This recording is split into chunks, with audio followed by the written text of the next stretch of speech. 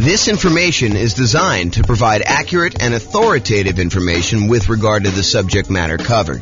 It is offered with the understanding that the presenters are not engaged in rendering legal, accounting, or other professional services. If legal advice or other expert advice is required, the services of a competent professional should be sought. Welcome to the Murfreesboro Real Estate Investing and Real Estate Financial Planning Podcast. Learn all about investing in real estate in Murfreesboro, Tennessee, with a combination of real estate financial planning and modeling with numbers specific to Murfreesboro, plus syndicated, more generalized recordings of live and pre-recorded real estate investing classes, not all of them specific to Murfreesboro. Be sure to stay tuned after the podcast for a message from our sponsors. Hi, this is James Orr. The following is a recording of a class I recorded way back in June of 2021. So why am I publishing a class that's over a year old on October 24th, 2022? Well, over the last month, I've had several people suggest to me or ask me if in our current real estate market, a real estate market where prices are up a lot, interest rates are up a lot, demand has cooled off quite a bit, rents are up, but not that much, income is up, but not that much, and inflation is definitely here and likely to continue until the world, and yes, there is a worldwide inflation issue, not just in the US, until that gets under control. So, if in that type of real estate market, should they even be considering buying properties? For example, yesterday I got the following email from a client. Quote, "So what's your advice to buyer clients right now? Wait for prices to fall? Buy now but with cash? Use those builder incentive loans? Watch TV with the dog?" End quote. My response to them was, watch the Is Nomad Dead class. That's still my answer. And so I figured I might share with you the class that I feel is a really solid start to answer the question, should I even be thinking about investing in real estate right now with the market, especially the real estate market in its current state? So one more thing before I share with you the class recording. While the answer I gave in the class is appropriate for today's real estate market, there is some additional nuance that I should and probably will take some time to add in future content I put out. So be sure to subscribe and be on the lookout for that. And here's the original class recording. Enjoy. Well, good evening and welcome everyone. This is your host for one of the final meetings ever, at least for now, maybe ever. This is not the penultimate. Next week will be the penultimate meeting. This is the penultimate, the third to last meeting that we're ever going to do. So this is going to be, is Nomad dead? Rest in peace, Nomad. It was a good run while it lasted, but it's done. So a couple of announcements. Upcoming classes, you'll notice there's not a lot in the schedule because I'm not doing it anymore. So next week, I am teaching. I told Brian, don't worry about it. I know you're busy. I will take care of this. Analyzing single-family homes, condos, townhomes, and multifamily. Not 100% sure what's going to be in that class yet because I haven't written it. However, I think it's going to be comparing, analyzing deals, what you put in different fields if you're analyzing single-family home, condo, townhome, multifamily. I don't know. Maybe it'll be like a presentation with a bunch of like tables for if it's a single family home, we usually use this range, and here's why. If it's a condo, we usually use this. If it's a duplex, we usually use this. If it's 3 or 4 units, we usually use this. Or if it's a big apartment building, we usually use this for the spreadsheet. It might be something like that, or I don't know. Maybe that's where it'll end up. We'll have to see. That's next week, June 16th. Wow, it's really coming up quick. Then after that, the final class. The last one, I'm going to go out with a kind of a down note, at least maybe it's a down note, and that is, are we in a bubble? This will sort of be like, I'm leaving. It's over. Hope you guys do well. This is my last prediction. Are we in a bubble? James says this. We'll see. To be determined. Will the real estate market crash? That's the name of the class. We'll see how it goes. That's going to be June 23rd. And you will notice James and Tammy's sabbatical celebration, possible retirement. That has been canceled. Not the sabbatical is being canceled. The class has been canceled. Sabbatical is on. It is totally on. This is sort of like, I don't know. I didn't quite experience this, but this is what I imagine. Senior year, you've already been accepted to college. All your grades are posted. Last week of school. Are you really going to class? Probably not. That's kind of my guess as to what's going on, but I don't know. To be determined. So yeah, school is out for summer. It's exactly right, Austin. But it's even more so. It's not just school is out for summer. It's like school is out. What's the lyric? School is out forever. It's like you're done. I mean, you're totally exactly, Nathan. You got it. That's exactly what's going on. So it's sort of like that, right? Like, do I really need to do like a celebration class? I mean, come on. The celebration is the sabbatical. So there you go. Quit saying forever. I really don't know if it is forever. I honestly don't know. It's not like I'm trying to be vague and kind of like do a little sleight of hand or anything like that. We are definitely taking off 3 months. I think there's a really, really good chance that turns into some variation of 6 months. Maybe just, pop our head up for air. Any clients need anything. Otherwise, we're going back into the sabbatical for another 3 months through the end of the year. And if I had to handicap it at this point, I'd say 10%. 10%. That's done forever. We'll see how it goes, though. All right, those are upcoming classes. And there's nothing else in the calendar. Like, go check the NCRAG website. There's nothing else up there. There's no more coming. That's all you got. So, for one of these last classes, I don't know. I'm a big believer in rewarding promptness, like people that are on time and show up on time and do the right thing.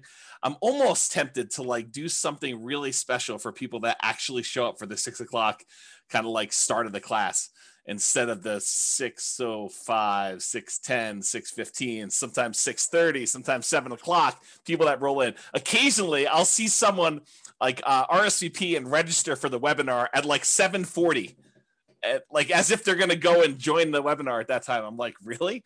You're showing up like with the last 20 minutes? There you go. So, all right. So introductions via chat, if you would be so kind, for one of the last times. Please make sure you switch over to all panelists and attendees. And then who are you and where are you from? And do you believe Nomad is dead? I mean, a part of this is what is it? I do believe in fairies, or where you knock your feet together or sprinkle dust or whatever. I don't even know what the thing is, but do you believe Nomad is dead? And if you want to throw in why or why not, please do. Go ahead. There you go. Figure that out. And then, of course, if you do have questions throughout the webinar, please do use the chat window. I actually look forward to some questions. I think it's an interesting thing. Keeps it lively, keeps me on my toes. I get to realize that I'm not just talking to myself. So, yeah, Mike's like, I don't know if it's dead. That's why I'm here. I'm here for you to tell me if it's dead. Oh, man, I could go off on a tangent about that comment right there, Mike. I mean, really? You're relying on me to tell you if it's dead or not. Oh, man, I should go off on a tangent. I'm not going to, though. I'm going to be nice. There you go. Here to learn. Nope. If people are saying, nope, it's not dead. We shall see, right? We shall see. All right. This is my new little warning slide. I like this. There was an attorney that did some continuing education. Tammy sent this over to me and a friend of mine, and I kind of liked it so much I kind of commandeered it. I borrowed it. So it's largely his. So why you should not consider anything I say as advice or even reliable information or education. Oh, man. Wait till the end to tell you this. Hey, I'm probably not your realtor. For some of you online, I am your realtor. But I'm probably not your realtor for most of you guys. I'm not your attorney. I'm not an accountant. I'm not a CPA. I'm not your advisor. So I'm not doing this. This is not advice for you, like customized or personalized. Facts do vary greatly. So I can tell you something, and it could be absolutely true in this really narrow context, this really narrow kind of like space where it exists. But it could vary a lot depending on who it is and what's going on there. Chances are I don't know what I'm talking about. So there you go. How's that for a disclaimer? Chances are good. I just don't have a freaking clue. I have no idea what I'm talking about. I don't always get good sleep, and I may be fuzzy brained. So there you go. And allergies have kicked in. I don't know if it's allergies have kicked in for you guys, but man, like maybe yesterday or today, it's just rough. Like the allergy is like definitely headachy, fuzzy headed, or maybe it's something else. I don't know. I have to see about that. I'm easily confused. Maybe you are too. So there you go. That's my new disclaimer. Oh, there you go. Oh boy. Okay. Is Nomad dead? I am your host, James Orr, real estate broker, at least for now.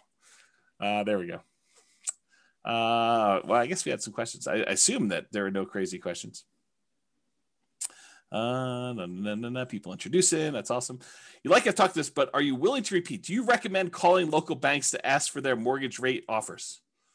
Sabrina, we have an entire class, a 2-hour class on interviewing lenders in order to get rates. And I spent 2 hours answering that question in excruciating detail. The short answer is 3. In general, I recommend you get 3 referrals from people you know and call them all on the same day. And there's details about that. It's not as simple as just call them at will, nilly-willy, all over the place.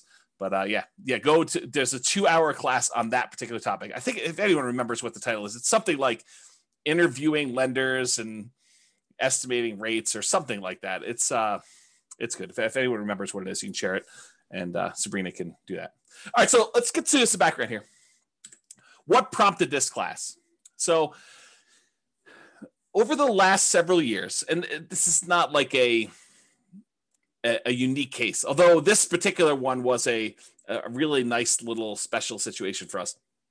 There's a neighborhood that if somebody told me, hey, listen, I'm a nomad and I want a nomad in Fort Collins or Northern Colorado, and they said to me, is there, where are the deals? And we would refer them to this one particular neighborhood. I mean, there's other options too, but this was like we used to sort of like, I would, Tammy doesn't use this term, but I sort of considered it our own little personal like honeypot. It's like, somebody wants to kind of buy a house, this is like a really good little deal, a good neighborhood that was good for nomads. We knew the rent ratios, we knew the prices, and the builders were reasonable and prices were good. And I thought the location was good and kind of like how things were there. So I'm going to share with you some numbers from a particular client, and I sort of rounded and stuff like that. And I happened to talk to this client today, and I told them, you're going to be famous. I'm not going to mention you by name, but it's all about you. And there's other clients that they could literally be thinking this is about them. Had I not told you that I talked to this person today and told them they were going to be famous, because there were more than one client that did this neighborhood and did multiple properties in there. Now, I don't think it's the real estate investor loan comparison deep dive, although that's a good one too. I think the class, I'll have to go look it up. It's something like comparing loan programs or comparing lenders and stuff like that. It was probably 2 years ago. It was before the COVID stuff, because we had it in person. We had it live, and I printed out sheets from a whole bunch of different lenders, and I showed you how to compare lender programs and how to call them all. It was around there. It's probably like a late in the year. I felt like it was fall or snowing or something like that. Or well, maybe it was spring. I don't know. Maybe I'm misimagining. All these classes merged together. They merged together. All right, so continue on with my kind of like what prompted this class. So this property, it's all the same 4-bedroom model. It's the exact same builder. And in most cases, this client was going under contract months before they actually close. So the pricing sort of is delayed, right? Like you go under contract in October and you don't close until April or May. It's like that long of a building time. So there's a little bit of delay between when they went under contract and when it actually is delivered to them. So here are their numbers and why this class exists, is the Nomad Dead kind of class exists. So in April of 2018, this client purchased a property. It's 4-bedroom property, the same builder, same model, for $354,000 with about $10,000 in options. They did like, I don't know, flooring or fencing or something like that. So it was really about $344,000 for the base price of that particular model. In June of 2019, a year later, they decided to do this nomad thing where they're going to buy a property, move in for a year, live there. Then at the end of the year, they're going to convert that one to a rental. They're going to go buy a new property. They're going to move into that, buy it with 5% down or whatever they're doing, 3% down, 5%, 0%, something like that. And they're going to move into the property and live there. And then they're going to repeat this process where they convert that one to a rental and move into another property. And that's what nomad is in general. So in June of 2019, the client purchased the exact same model from the exact same builder in the exact same neighborhood for $360,000. And this one had about $3,000 in options. So it was about $357,000 for the base price. So previously the base price the year before, plus a couple months or plus a month or two, was $344. Then it went up to $357. That was about a 3.77% per year increase in home prices. Now, when we do deal analysis and we talk about, modeling stuff and everything else, we typically, historically, have used 3%. So is getting a 3.77% increase in price good or bad? I mean, I think it's neutral, right? Because in some ways it helps you. Any properties that you own have, in theory, gone up that much in value. And any properties that you're about to buy are a little bit more expensive. So it hurts you there when you're going to buy properties and do that. So it ended up being 3.77% increase 1 year to the next. Totally within what I would consider a reasonable range of what the property value had gone up from between April of 2018 and June of 2019. And we typically model that 3%. Rent at that time when they rented the property, because remember the first year they lived in it, so we didn't know what rents were, and that's a problem with a lot of times when we're buying, especially in a new construction neighborhood, and we don't have a lot of rent comps. We're guessing what rent will be, and it's not even what rent will be when we buy it, which it's going to be in like 5 months from when we go under contract. It's what rent will be a year from after we buy it and we move in, and we're going to convert it to a rental. So we're sort of like guessing as to what rents will be in some cases 18 months or more out. Sometimes tricky to do that. So it turns out rent was about, and I don't remember what we were estimating for rent. I just remember thinking this is probably going to be a good rental area. Rent was about $22.50 per month. And I honestly think they probably got top of the market. I think they got really, I don't want to say lucky, but there's a range of rents. Rent's not an exact number. And you could advertise, $2,100, you could advertise $2,300, and you could get, somewhere in that range. Might take you a little longer to get to 23, or you could find that right person who works really close to there, or it's directly between two places where the two spouses work. And so it's a great central location. I mean, it's all these reasons why it could be that thing, but rent is not an exact number. And so they got $22.50 per month. I felt as though that was a really good high number for them for rent. I was like, that's awesome. You crushed it. You did really good. So they bought their next property for $360, which is $3K in options. $357 was the base price, and they rented out the one they bought for $354 for $22.50. Okay, so that's what it was, $22.50.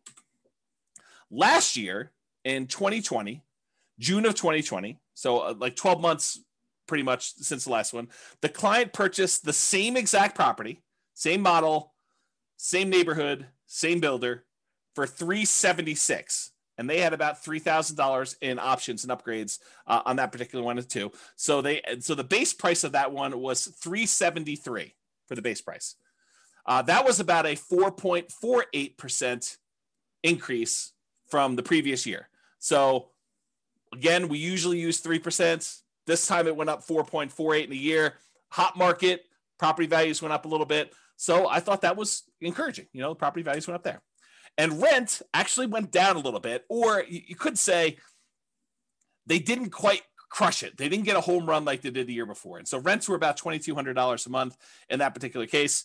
So that's what we got. And I should also point out, I don't know if every single data point for this particular example is the same client, because for some of the rents, I have multiple clients in that neighborhood, and they're all doing like a nomadish thing.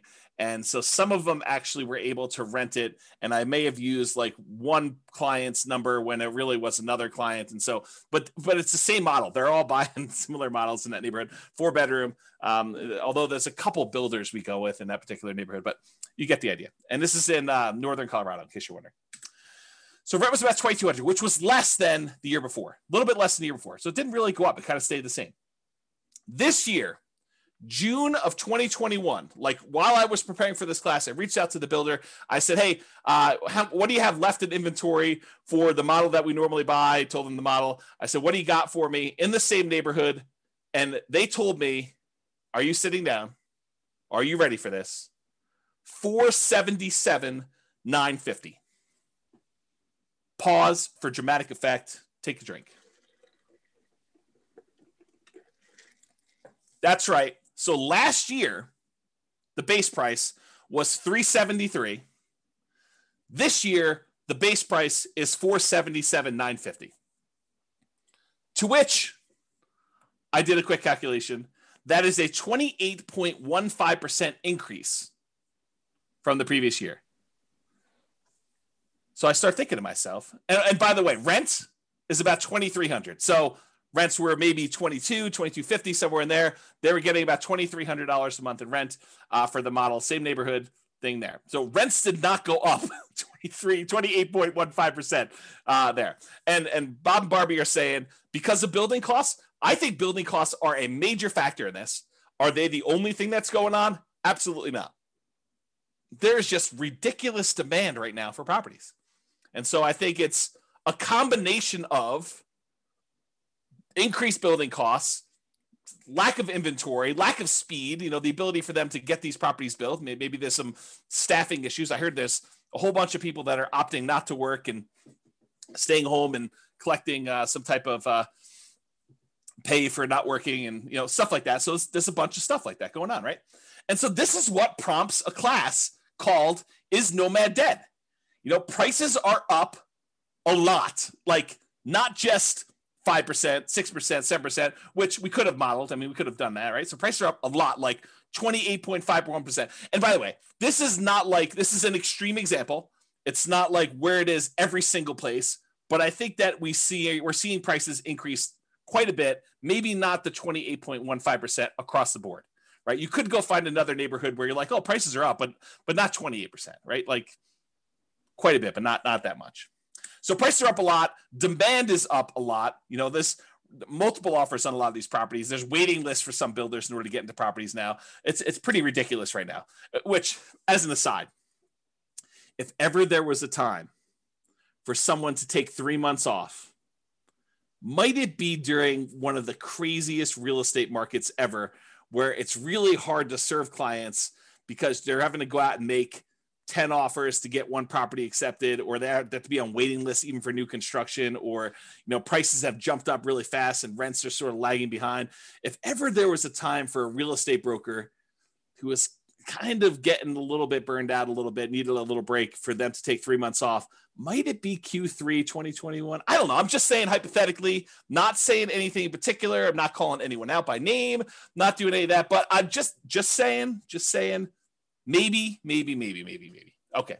So demand is up. Interest rates are down, which I'll show you here in a second, but not that much. They didn't go down like that crazy. So it's not like the price is, the same, like, the monthly payment's the same. Rents are up, but not that much. I mean, they're not like 28.15%, like it's pretty crazy to think about this nonsense. Income is up. People's income have actually gone up. We're seeing some inflation sort of activities going on where, people applying for jobs are seeing those the starting wages there, and in some cases, people are getting raises. And I don't know, we're seeing a lot of that stuff. It also sounds like you've thought it through. I'm not sure what those shapes are. Is that like a unicorn? Maybe it's a unicorn. And then Bob and Barbie say, especially a broker that doesn't want to be a psychologist due to buyers able to get the house. Yeah, right. It's hard. You go read a lot of these articles about agents and how they're really struggling, and there's just a lot of stuff. So income is up. Signs suggest that inflation is already here, and that it's likely to continue. I mean, we're seeing signs of that happening right now. So you've got all these kind of factors coming in, which prompts me to ask, hey, is Nomad dead? Like, has the train left the station? Am I too late to the party? If I just learned about this thing, if I just went online, I saw your class, I'm like, oh man, this Nomad thing, this sounds really, really good. And then you like see the numbers I was using, and I put it back on the shelf. I probably shouldn't have done that. If you see the numbers I had in the Nomad book that I used to give away when people came to class live, and you're looking at these things and you're like, 230, 240. Can we still buy houses for 240? And then you're like, and you're like, what is going on here? Like, how does that even work? Like, is it too late? I mean, the numbers you were using before, those seem really, really different. I can't get any to look anything like that. Begs you to ask, is Nomad dead? Am I too late? Is this like even going to happen for me? Should I even bother?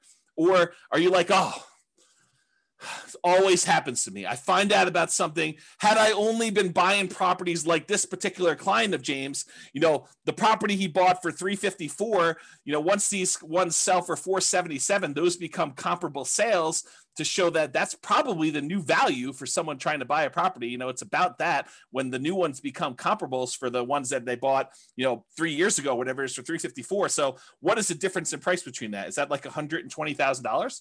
Approximately 120,000. So 1, 2, well, I guess not all of them are 120, but let's 1, 2, 3 properties that they bought previously. So that's probably $300,000 in profit in 1 year. What? That's crazy, right? Definitely crazy.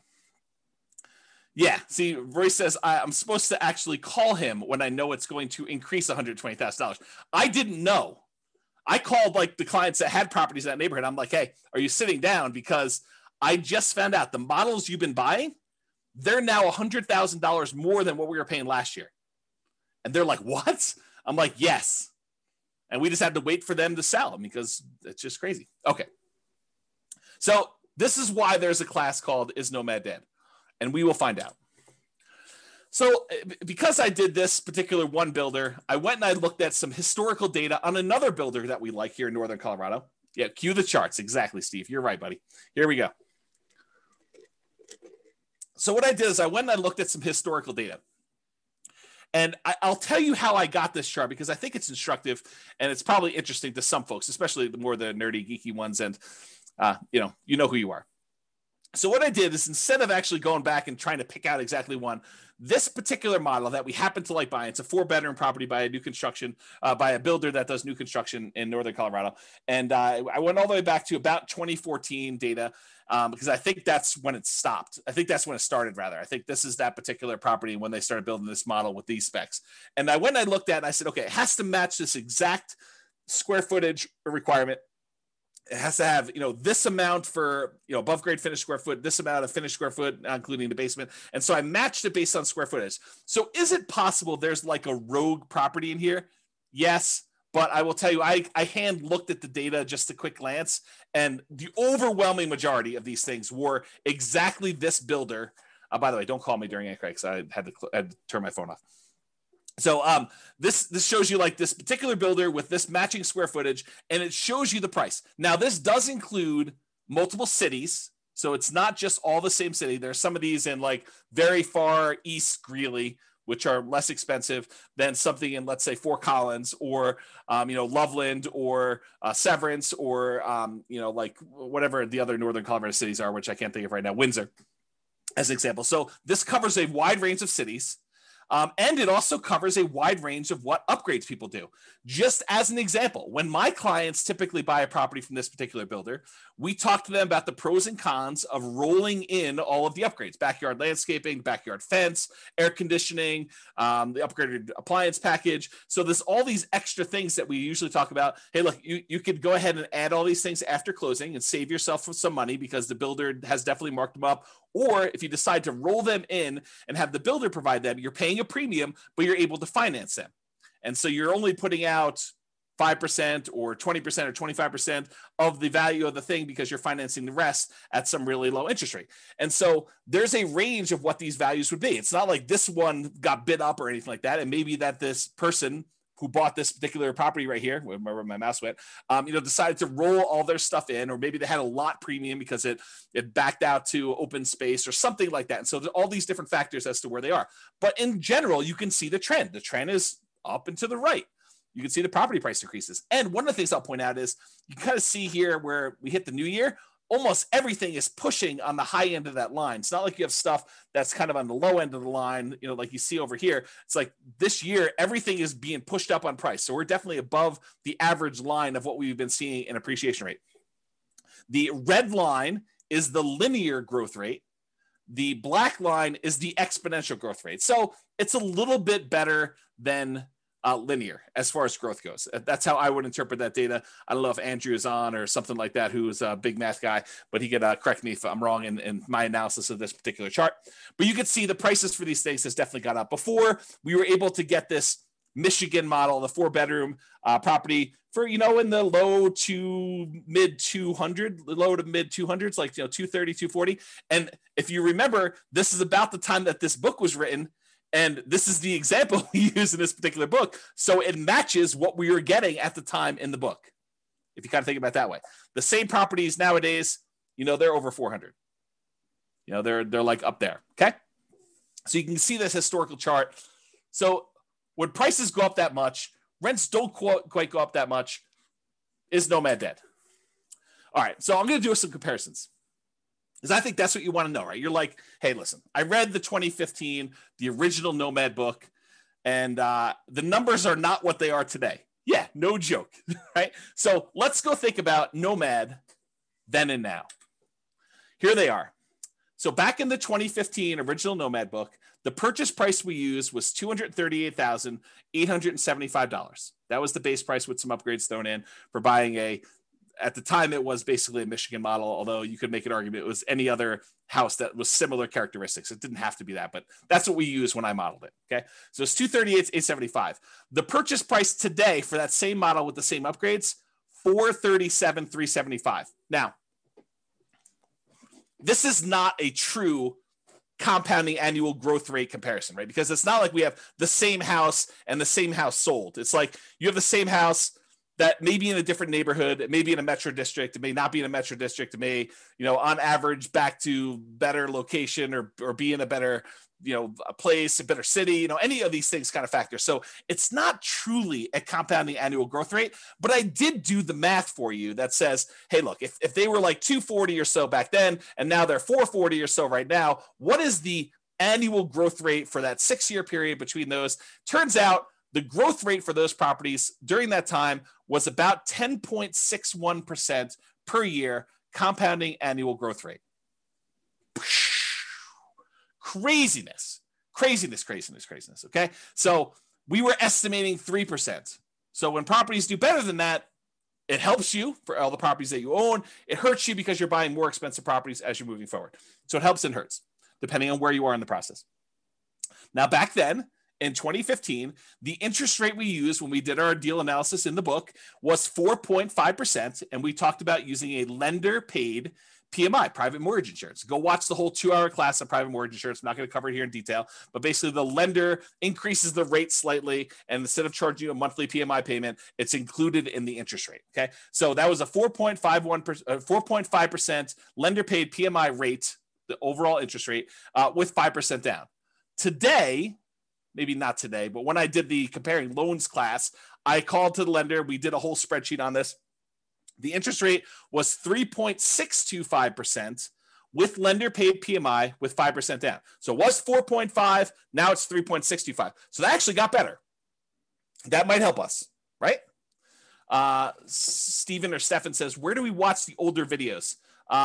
You're in a really weird spot because I'm like shutting everything down for going to thing. Right now, though, you could probably still watch like 100 of them. When by watch, I mean listen on the podcast. But I would go download them tonight. Like while you're here, go download them because I am this close to actually shutting everything down and pulling everything off the podcast too. So go download what you want. You can actually go subscribe to it and then click download on all of them. They'll stay on your phone even if I delete them, is my understanding. And then go listen to the ones you want there. If somebody wants to put the thing on there, I think it's Nomad Real Estate Investing Podcast. But if someone happens to have the link and is willing to be nice to Stephen, you can put them on there. Okay, so I'll continue with the class up. So interest rates were worse, 4.5. Now they're better, 3.625. And then the estimated principal, interest, taxes, insurance, that's PITI, plus the HOA, plus the PMI. If you add up all of those things as the monthly cost, before in 2015, when we did the book, it was $13.88 and a penny. I just went back and I recreated the calculations and I figured out what the payment was. $13.88, round up, call it $1,400, about $1,400 for the payment then. Today, to buy the same house, $440,000 approximately at the new 3.625% interest rate, the payment is about $2,306. Wow, my phone is blowing up tonight. Not sure. Maybe people think I'm already on sabbatical. I'm not teaching class anymore. So $2,306, 79 is the new payment there. If you kind of do a compounding annual growth rate for that, like if you pretended that, it went from this to that, that's 8.84% compounding annual growth rate per year. So if you think about it, it went up, but not quite as fast as the price did because interest rates came down. So the payment increased, but not as much. It still went crazy. I mean, it's like 8.5%, more than 8.5% per year growth rate on that. Bam, that's like crazy nuts up. And then rents. Rents went from, back when we wrote the book, we were getting $1,545 a month in rent on those things. $1,545, as if you can rent the property for $1,545 now. It's like, I don't know, the market's crazy. So $1,545 a month was back then.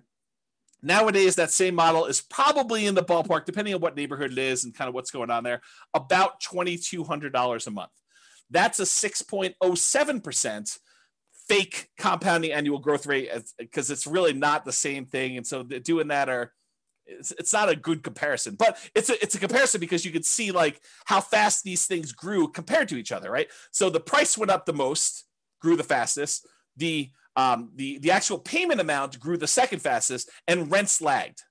Rents did not go up as much as prices went up, nor as quickly as the payment actually went up to do that. Okay, Franklin, thank you for posting those podcast links there. I appreciate that. That's for you, Stephen. And then Steve says rents are lagging. Annual takes time to adjust up. Yeah, it's going to take time to do that. But what's great about these properties is you lock in your financing and the price you paid at like whatever the rates were. And if rates went down, which they did, you could actually go and ratchet your interest rate down and improve the financing on it. If they went up, no big deal. You had a 30-year fixed rate financing on there. It doesn't get worse for you. But if it does get better for you, you can take advantage of that and refinance and do like a rate and term refinance or cash out if you really want to and do that. Okay. So those were the comparisons between then and now.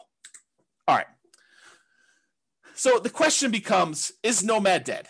Should you go, if you could have gotten this before and now it's this, should you even bother? And I think the question I would rather pose to you as kind of like an alternative to this is, do you have something better to invest in? What is your alternative? If you're not going to do Nomad, what are you going to do else? And I think that's the way we have to look at it because yes, and I'll show you numbers. I'm going to go into detail. You'll see charts, you'll see numbers, but I'm going to show you the returns are definitely not what they were in 2015. Now, the people that actually follow the plan from 2015, their returns are way better than we estimated in this book, right? Because we are estimating 3% growth rate for purchase price, 3% growth rate for rents, and we assume the interest rate stayed the same. So prices went up faster than that. So any properties they own grew faster than that. The rents grew faster than that. And also the interest rates came down. Is that always going to happen? Is it always going to go in your favor? Absolutely not. Not a chance. Okay. So here's the question though. Is Nomad dead? And I think the better question is, what are you going to do if you're not going to do Nomad? And then let's look at what the return is now for Nomad and see. Okay. So alternatives. You could invest in the stock market. Stock market is doing amazing this year. May do better next year, may do worse. We don't know. I mean, I think it's all speculative, which, I'll get to this later on because I have a whole section on like learned helplessness and kind of like making choices and am I too late to the party and all sort of other stuff, which I'll talk about. I'll hold that for later. So alternative stocks, you can invest in that. Bonds. A lot of people are saying bonds right now are dead. The interest rates you're getting on bonds are so low that some people are really questioning whether or not you should have bonds in your portfolio. You're going to invest in commodities. I'll probably do some more of that. And commodity investing in my sabbatical time, my retirement. 20 or 25% down buying properties. If you're going to go buy those, maybe 15% down if you're willing to pay the PMI and that high rate. Most people would not be willing to do that. Are you going to go do that? Or other real estate? Are you going to go buy creatively? You're going to go try to find motivated sellers in this market. Good luck. I mean, it's possible, but it's going to be really hard in this market to find motivated sellers. Maybe when the market changes. I mean, we'll see. Markets change. They get hot, they get cold, they get hot, they get cold. I mean, it's just cycles. So are you going to do 20 or 25% down? Are you going to do some other type of real estate? Are you going to buy options? Are you going to do turnkey stuff? Are you going to do lease options? What are you going to do? Like, what's the return you're going to get on those? Are you going to go do dog money? Are you going to do, Bitcoin or some other type of cryptocurrency? Like, what are you going to invest in? And what are the characteristics of that? And what are the returns you're going to get? So what's the return with Nomad then in 2015? And then what is the return in Nomad now? And I'm not going to use the like crazy returns we saw. I'm going to use what we estimated the returns were going to be, that 3% slow and steady growth rate. Because if I go back to 2015 and I use some ridiculously high, 10% return year, it's going to look crazy. It's going to look awesome. I'm not going to do that. I'm going to say, listen, back when we were thinking about this, we were saying, if you can get 3% of your growth rate on average, some years is going to be down, some years is going to be up, but 3% growth rate per year, 3% rate growth rate per year. And you compare that to buying something today and maybe you'll get 3% today. Who knows? With inflation, maybe it's better than that. Maybe we see some, it's kind of like peaked out and we give a little back. So we're going to buy our next one at a slight discount. And I mean, we don't really know. It's not clear. Well, I'll get to some of that later too. So if you compare what you can get now, maybe to what you had before, or what you can get with the other options you're thinking about today, what are the returns you're going to get in stocks or bonds or commodities or whatever else you're going to invest in? What are your choices there? And does it make sense for you to do Nomad? And then you can determine, is Nomad dead or not for you based on your specific situation. Okay. And I'll also point out, remember with Nomad, we are limited in the amount of money that we can put into the deal, right? Because you can only buy one per year with some really rare exceptions. But you can really only buy one Nomad property per year that you can move into, live there for a year, and then convert it to a rental.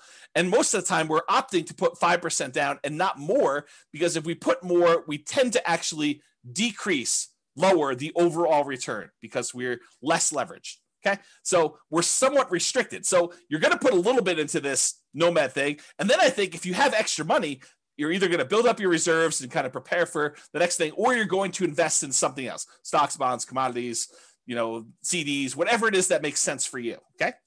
So inflation, having debt is largely supported by someone else who's paying for it, like tenants, that you could pay off later with inflated dollars is beneficial. So if we happen to be in a period where we're expecting higher inflation, which it seems like that's what is going on right now, and that seems like what we're likely to see, at least in the near-term future, then having the ability to pay off debt later with inflated dollars is helpful for us, especially if the tenants are sort of covering or more than covering the amount of debt the payments you have on that debt in the meantime. Okay, so that's a good position to be in. Okay, one other thing I'll point out here. Tyler says, why 5% instead of that new 3% conventional? We talk about this in the Financing Nomad class.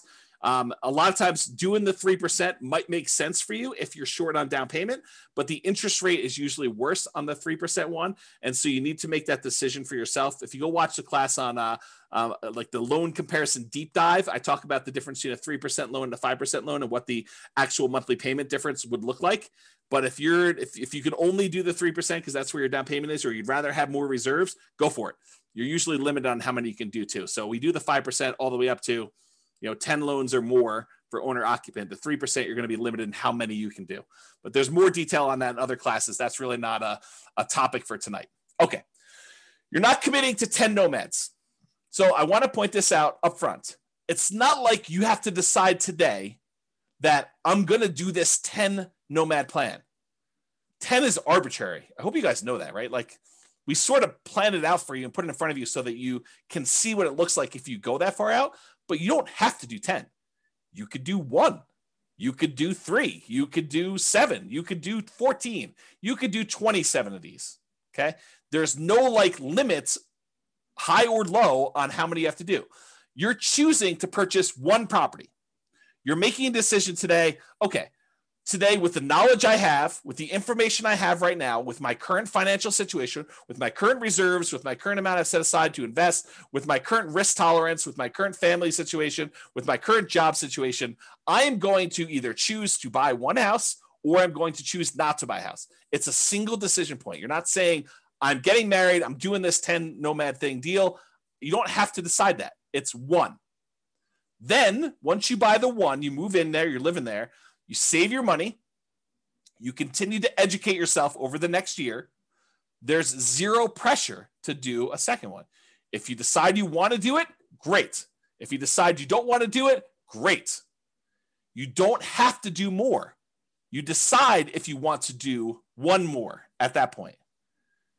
It's up to you, okay? You only repeat this if it still makes sense to you. You reevaluate. Here's my new job situation. Here's my new financial situation. Here's my new reserve situation. Here's my new down payment. Here's what I think the market might or might not do. Although, good luck with that.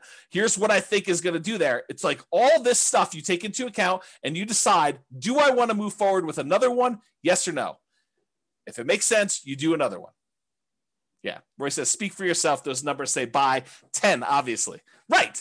And I think there's a case to be made that you'll get to the next point and you'll be like, what are my options? What else can I invest in? Oh, this Nomad thing is the best returning investment I could possibly make. I'm going to choose to do that. But you need to decide that on your own. There are no promises being made. There's no guarantees in life, period. Okay. So I personally think there is power in making good decisions repeatedly. Think about good habits. I'm a bad example of this, but eating good, healthy food every day, getting good regular exercise, investing in long-term relationships, all those things, the good habits that you put in and make, compounding effects over time, I think you're rewarded for that. but you can get feedback through the Nomad process and other things. But you can get feedback on the Nomad thing, and you can make better distinctions, and you can improve your decision-making over time. So next year, you may say, this 2-bedroom property I bought in, the right over the border in Wyoming wasn't the best investment for me. Maybe I'll do a 3-bedroom or 4-bedroom, or maybe I'll come a little bit south into northern Colorado, or whatever it is. So you go and you kind of like evaluate whatever that is for you, and you make better distinctions and you make better decisions over time. Does that mean that you are automatically going to make better decisions? No, but you'll make different decisions, and you'll say, oh, that was even worse than what I tried before. I should do something different next time, which we'll talk about more when we talk about learned helplessness. Okay. So there you go. So let's take a look at this cash flow power meter, 2015, then and now in 2021. There's a whole class on the cash flow power meter where I explain to you what's going on here, but this shows you a relative measure of how good the cash flow is on a particular property we're considering. And back in 2015, we were right in the middle. This little black line here shows that you were right in the middle, where you would have positive cash flow only if you took into account the cash flow from depreciation, the actual tax benefits of owning that property. Otherwise, it would be slightly negative cash flow. That's what having it in this yellow section means. It means that if you take into account the cash flow from depreciation, the tax benefits of owning the rental property, then this would be slightly positive with cash flow if you take that into account. Otherwise, it's negative. In 2021, even if you take into account the cash flow from depreciation, it's negative with 5% down. That's what this is showing you. It's showing you that it's red, it's negative. You managing it yourself, including the tax benefits, it's negative cash flow right now if you're going to buy properties. So there you go. That's what we're seeing right now. Comparing them to now. Time for a beverage here. All right, here we go.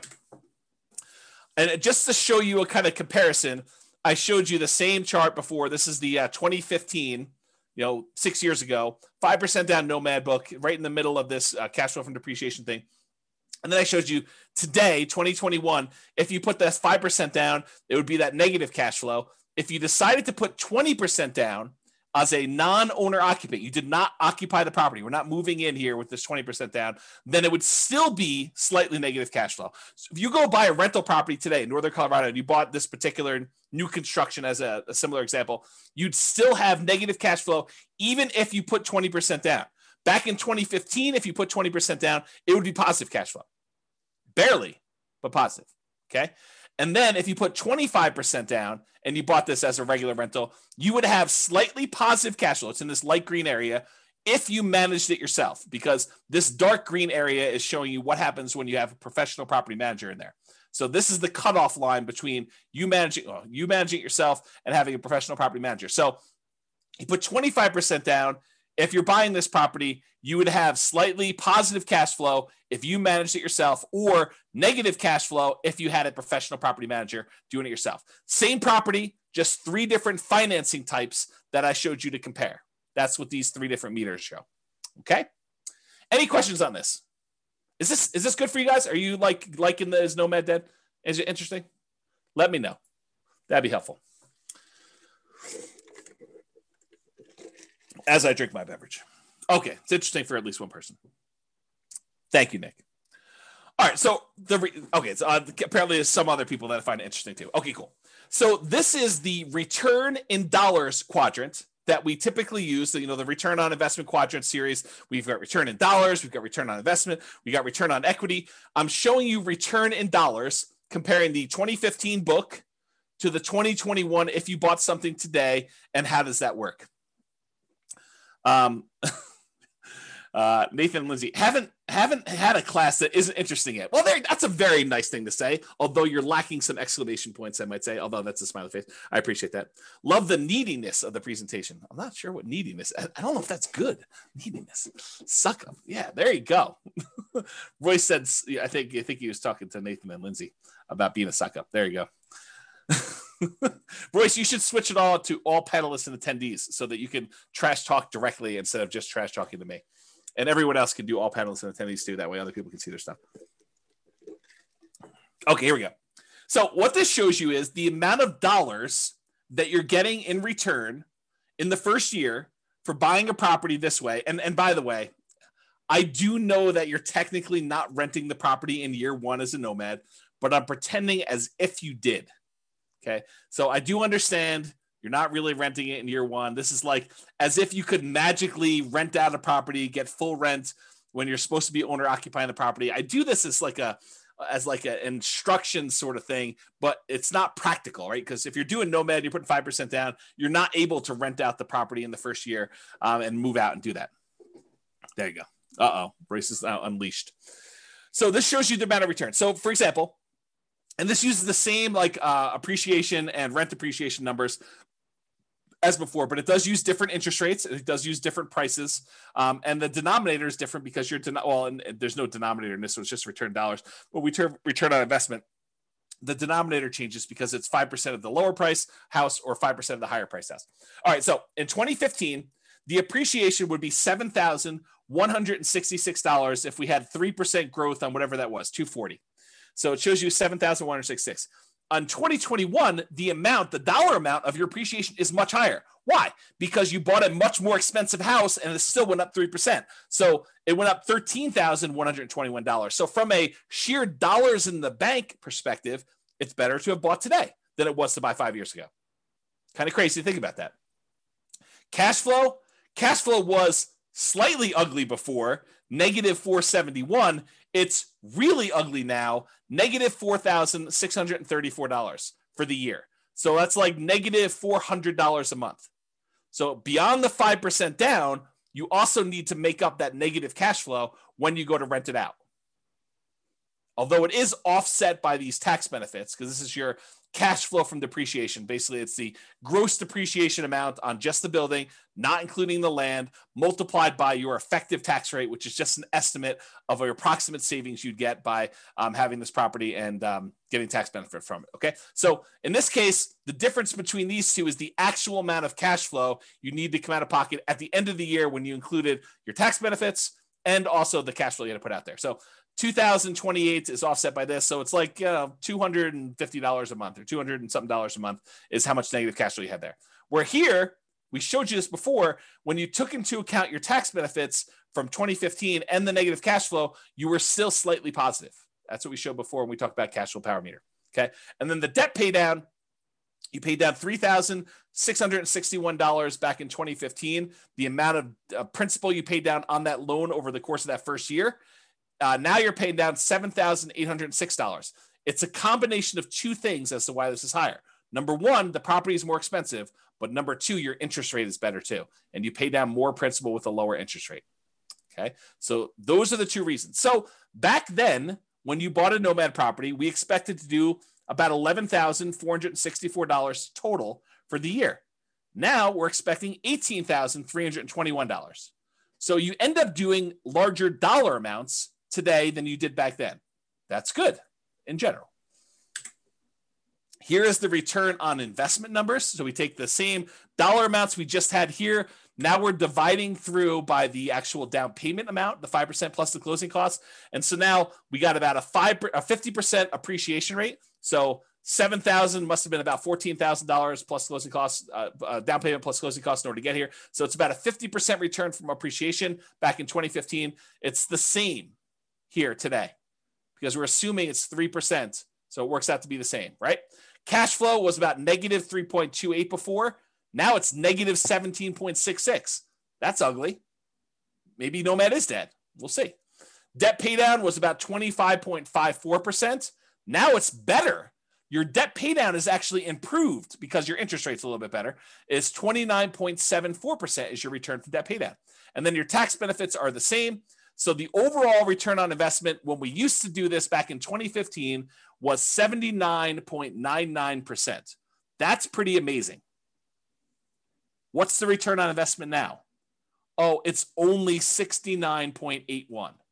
Boo-hoo, right?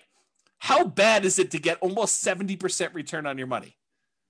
Right? I mean, that's like the crazy thing. And that's why we're thinking, is Nomad dead? Well, if you could go and get a return that exceeds 70% somewhere else with similar risk characteristics, because you got to take into account risk. Real estate risk is very different than, stock market risk or something else like that. But is this risk similar? And can you beat a 70% return? Maybe, maybe not. It's up to you to decide. Okay. So it was 80. Now it's almost 70. Still not bad at all. Now, what if we took into account the reserves you need in order to hold rental property? It would be silly for you to buy a rental property and not put aside reserves.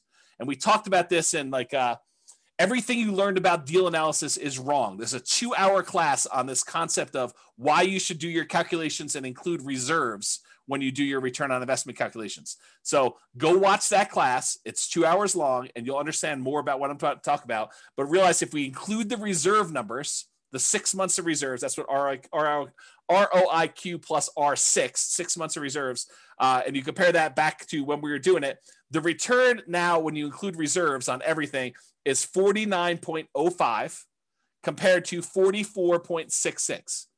Still a little bit less, but when did 45% return on your money become a bad return?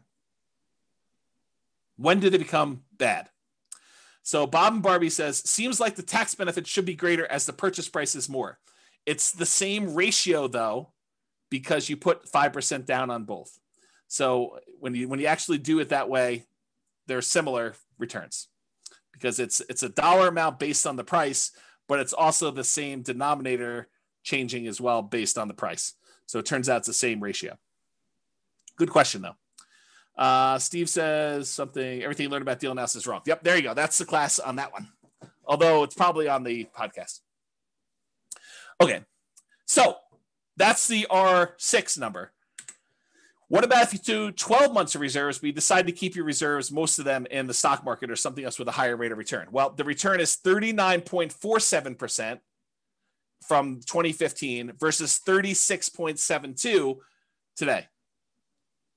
It's still a pretty amazing return, especially for having 12 months reserves that are a drag on your overall return there. I don't know. It still seems pretty amazing. But it's up to you to decide if Nomad is dead. It's not for me. So is Nomad dead? Let's take a look at some comparison scenarios. So because I have this pretty cool software that allows me to do models of scenarios and run out situations for people, I ran 5 different scenarios to compare, and then I added a couple more at the end because I thought I might have time. We'll see if I get there. So the original Nomad with 2015 numbers, I did that as kind of like a baseline. Said, okay, this is what we thought it would be before. I just sort of laid it out there and I ran it and I showed you what that looked like. Then I did 2021 Nomad right now. And I did a couple different situations there. I did doing 10 Nomads, which is the most similar comparison to the 2015 ones. And then any extra cash I did in stocks, which is the same thing I did in 2015, by the way. And then I also compared it to, hey, listen, if I'm not going to do this Nomad thing in 2021, maybe I'm going to buy just a house to live in, and I'm going to take all the rest of my money and I'm just going to invest it in stocks. So I ran that too. And I think I used 8% for the stock market return. Okay. And then I did another scenario where I said, okay, you're going to buy a house to live in, one owner occupant property, and you're going to actually save up to buy 20% down properties. And you're going to buy 9 rentals with 20% down. And then the last one I did is you're going to buy a house to live in with 5% down, and you're going to buy 9 25% down rental properties. And so I'm going to look at how the original 2015 Nomad did in comparison to doing 10 Nomads today, doing no Nomads, basically buy a house to live in and do everything else in stocks, to doing owner occupant with 20% down and owner occupant with 25% down. And you'll have 9 rentals for all those things. Okay. Here we go. Kevin says, pretty sure I got a 200% return in year 1 at my current house. So Nomad is certainly not dead. There you go. Kevin says it all. And then it says, I heard the same rumor, Austin. Austin says, is the rumor that Royce is teaching during sabbatical true? Maybe. Royce says no.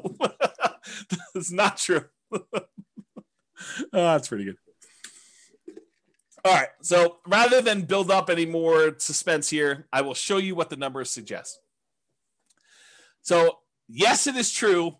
2015 Nomad was amazing. A non-inflation adjusted net worth at the end of 40 years shows that you'd have $20.7 million in both equity and cash in the stock market if you decided to do Nomad in 2015. However, the 2021 Nomad puts you at 19.5 million. So 20.7 million, 19.5. I'm pretty sure that's still pretty freaking good. If you decided you wanted to do one owner occupant property and you bought 9 25% down properties, you'd have 13.4 million. If you decided to do one owner occupant property and 9 20% down properties, you'd have 12.86 million. If you decided you wanted to do one owner occupant property and you did the rest in stocks at 8%, and maybe you can get better than 8%, you can change these assumptions if you want to, you'd have $7.2 million.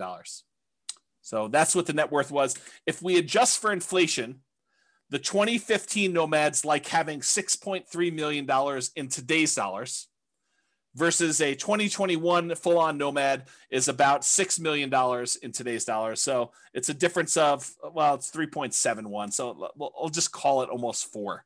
So $400,000 difference between one and the other, if you think of it that way. The ones where you do other stuff, just in, it's like 4 million, and 2.2 million. Daniel says, do you have simulation that shows for markets that are slowly growing, stagnant, or slowly declining? Slightly declining. Yes, I do. In fact, the software allows you to do whatever you want. That's why I wrote it. And we have done classes before where I talked about what happens if you're investing during a declining market and stuff like that. So there's like a large number of models you could do, and you can enter your own stuff and say, what happens if the market does a range of values? Like you can do Monte Carlo simulations, stuff like that. So yes, it does all that stuff. Okay. Here's the chart showing net worth over time. You can kind of see the curves. These top two, the red one is 2015 Nomad. The orange one is 2021. So they're pretty close together. Then the next two are buying the 20% down or the 25% down rentals. And then the stock market one lags behind here. But, part of this is assumptions, right? If you thought the stock market could get you 15% return, I bet you this chart looks very different. So you got to go play with what you think you can actually do and compare those to see. All right, so this just shows you account balances. Before was net worth, which included equity, and also your account balance, which we're assuming the account balances are invested in stocks. But if we just look at how much is in your account, 2015 Nomad, you had $13 million, non-inflation adjusted. The 2021 Nomad has you at almost $7 million, non-inflation adjusted. And then the other ones had you at, let's say 3, 2.7, and 5.8. The one where you invest in stocks, the overwhelming majority of your money is in cash because you don't really have a lot of equity besides the one house you bought. So that's why your number is so much bigger than the other ones there. Okay. If we adjust for inflation, 2015 Nomads like 4 million, 2021 Nomads like 2.1 million. And that's partially because the account balances on the earlier Nomad is a lot more because, as you're about to see, with the way that I modeled this, I didn't assume your savings was increasing that much more. So it took you longer to buy these more expensive properties. So it's much slower for you to acquire properties, which means that your cash flow lags a lot. When you did Nomad back in 2015, I assumed you could buy them very quickly. So, and I didn't really change the income much between 2015 and 2021. I think I increased it by 3% a year. So that's why you're seeing a difference there. Kind of tricky. So it shows you your account balances over time. These are the ones where you're buying properties later in the game. So you can see they're kind of like little dips whenever you put a big down payment on a property. And so that's why that grows. And you can see these other ones here got the lead. Your cash balance in 2015 is much bigger. So this is what I was talking about before. With 2015 Nomad, the way that I set up the assumptions is I said, you are saving enough that you have enough for a 5% down payment every year. And so, well, maybe not every year because this line looks a little longer, but it was pretty quick. So you're acquiring properties much faster, and then you get to 10 properties very quickly when you're doing 2015 Nomad. Maybe not every 12 months, but pretty close. Pretty close.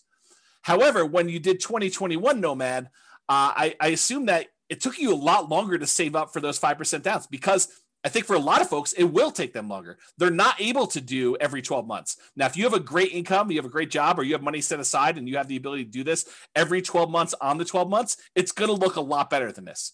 But because of the way I modeled it, it took a lot longer for you to get to the point where you acquire these properties. If you speed this up and it becomes back here, it looks much different. It looks better. Okay.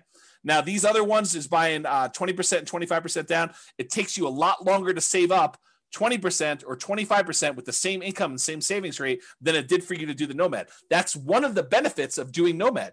is that you can acquire properties earlier because you don't have to save up 20% down plus reserves or 25% down plus reserves. You only have to save up 5% down plus reserves in order to be able to start acquiring your properties. Okay? And then this other one, you basically bought one property and you lived there and you had stocks. So you bought no other properties. That's the one with just stocks.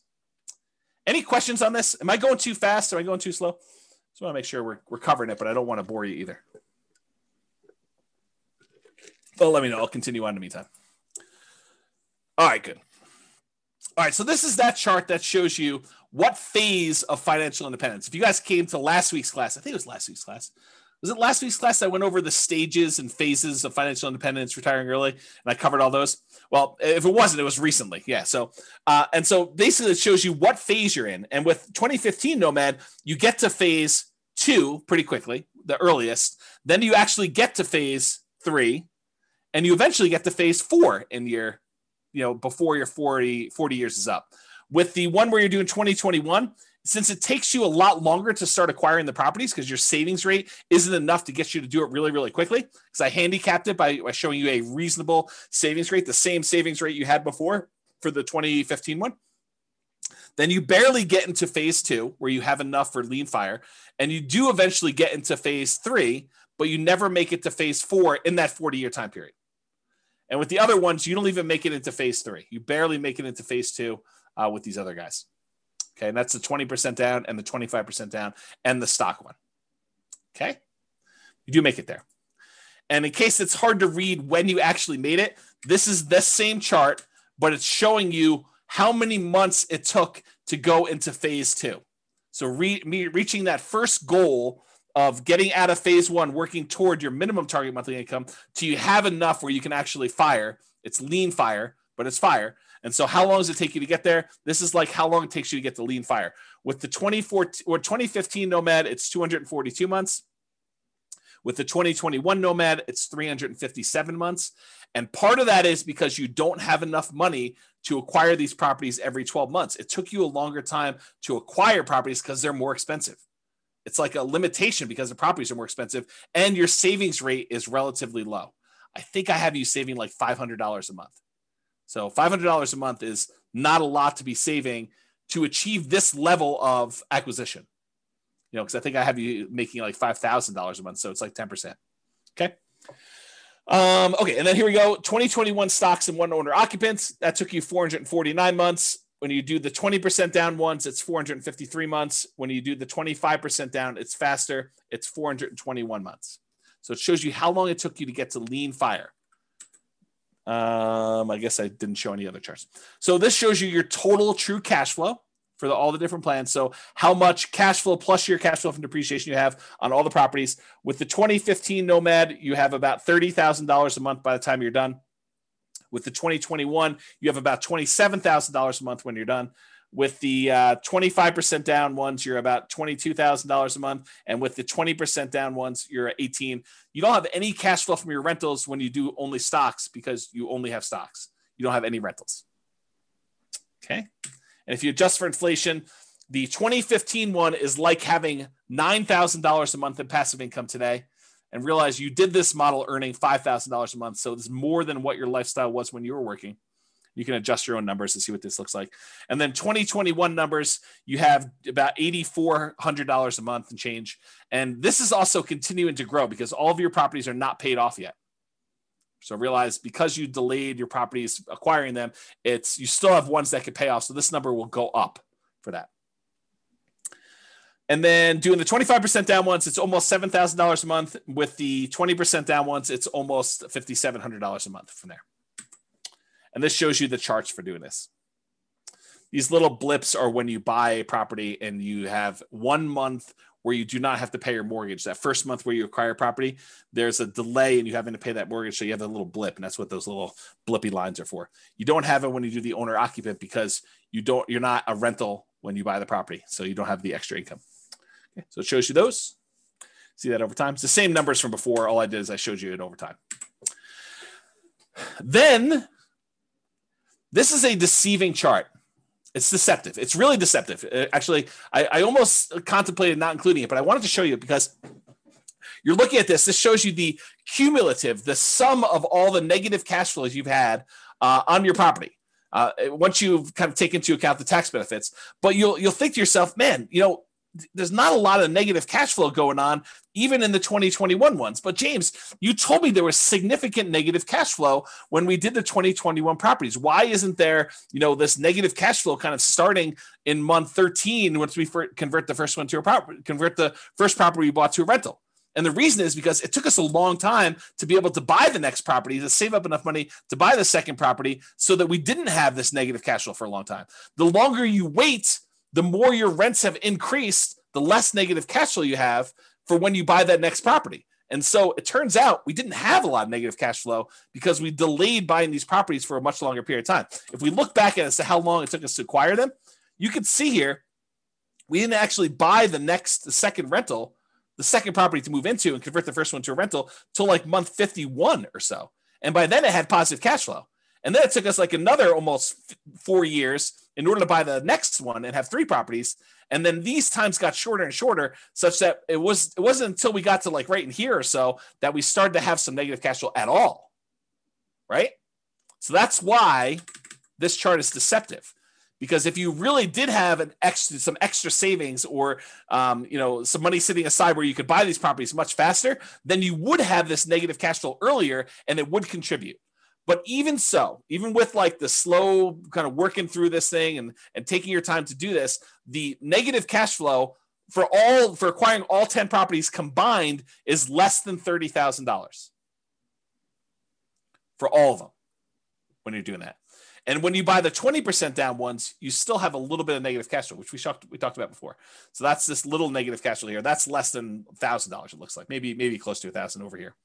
But when you do the 5% down ones, and using today's numbers as Nomad Dead 2021, you'd have negative cash flow later on, and if it was earlier, it'd be more. But still, part of your negative cash flow is you're not putting more down. You only put 5% down, so you're really deferred down payment over time. Okay. All right. Total equity shows you this. You have more equity with 2021 because they're more expensive properties. So your equity is 7.7 with 2015 Nomad, 12.5 million with 2021 Nomad, about 10 million and change for both the 25 and 20% down. And then you only have the equity in the owner occupant property when you do stocks. If we adjust, I guess I didn't do inflation adjusted. I did total true net equity if you actually had expenses on your property when you did it. And it shows you what the numbers for true net equity. You can go look at that if you want to, but I'm not going to cover it. Okay. This shows you your total mortgage balances over time. Jason says, James should teach one class a year now. This one. Right? Because it compares like what reality is now to what it was whenever we were thinking about it. All right. This shows you your total mortgage balances. The red line shows you the numbers from 2015. So you were acquiring properties relatively quickly, and you got up to the point where you had your 10 properties. It was under $3 million in total mortgage balances. And then over time, you're paying those off. And so it's just sort of declining, and you're almost completely paid off of all mortgages by the time you get to 40 years because you were pretty much done buying properties at 10 years. And it takes 30 years to pay them all off. Okay. With the 2021, though, because you acquired properties more slowly, you ended up having a much higher mortgage balance total, and they're not even close to being paid off by the time you still owe $2 million on this, almost $2 million by the time you get to your 40. And the 20% down, the 25% down is even worse because you can't buy properties as quickly because you got to save up more money. You got to save up 20% or 25% to get to these. And you can see that here. Okay. And then of course, the one where you just bought stocks, you just bought the one property to live in and you paid off your mortgage after 360 months. And then you don't have a mortgage at all. That shows you your mortgage balances over time. Okay. All right. I'm sure you're thinking to yourself, all right, that's like the slow way. And it is the slow way. I mean, that's the traditional nomad model. You buy properties, you let the tenants pay them off. You don't pay them off more. You don't pay them off faster. You don't sell off any properties. You don't pay off mortgages if you can fire early or do anything crazy like that. You just slow and steady wins the race, kind of like work it through. This is not intended to be in any way a full class on speeding it up or doing anything like that. I've already taught tons of classes on that. I'm sure I guess I won't teach any more classes, so I shouldn't say that. So maybe I'll teach classes on speeding it up in the future, or maybe I don't know. Who knows what's going on? With that being said, there's other stuff you can go reference for speeding it up. But I did want to show you a couple things. So this is that chart from before where I showed you how long it took you to get to lean fire, essentially, minimum target monthly income in retirement. And this is all the old ones. So 2015, it took you 242 months to get there. In 2021, doing regular Nomad took you 357 months. But I added a couple extra ones.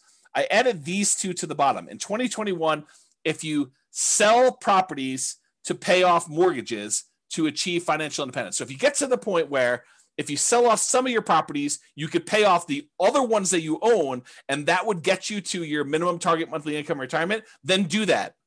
And how long does it take you to get there? Well, it turns out that takes 293 months for you to get to the point where you have enough equity where you could sell off your properties, you pay capital gains, you pay depreciation recapture, you pay your closing costs, you pay your real estate commissions, you subtract all those out. So it's really a net dollar amount that you really walk away with. You take that money, you pay off the remaining mortgages on the rental properties you own, and you get to fire. You get to the point where that is enough so that you have a minimum target monthly income in retirement to support yourself, lean fire, another way of saying that. And that takes 293 months using this strategy. And that's still with you acquiring them slower, right? Because you're not able to acquire them very quickly. So it still takes 293 months. Now, remember, in 2015, it took you 242.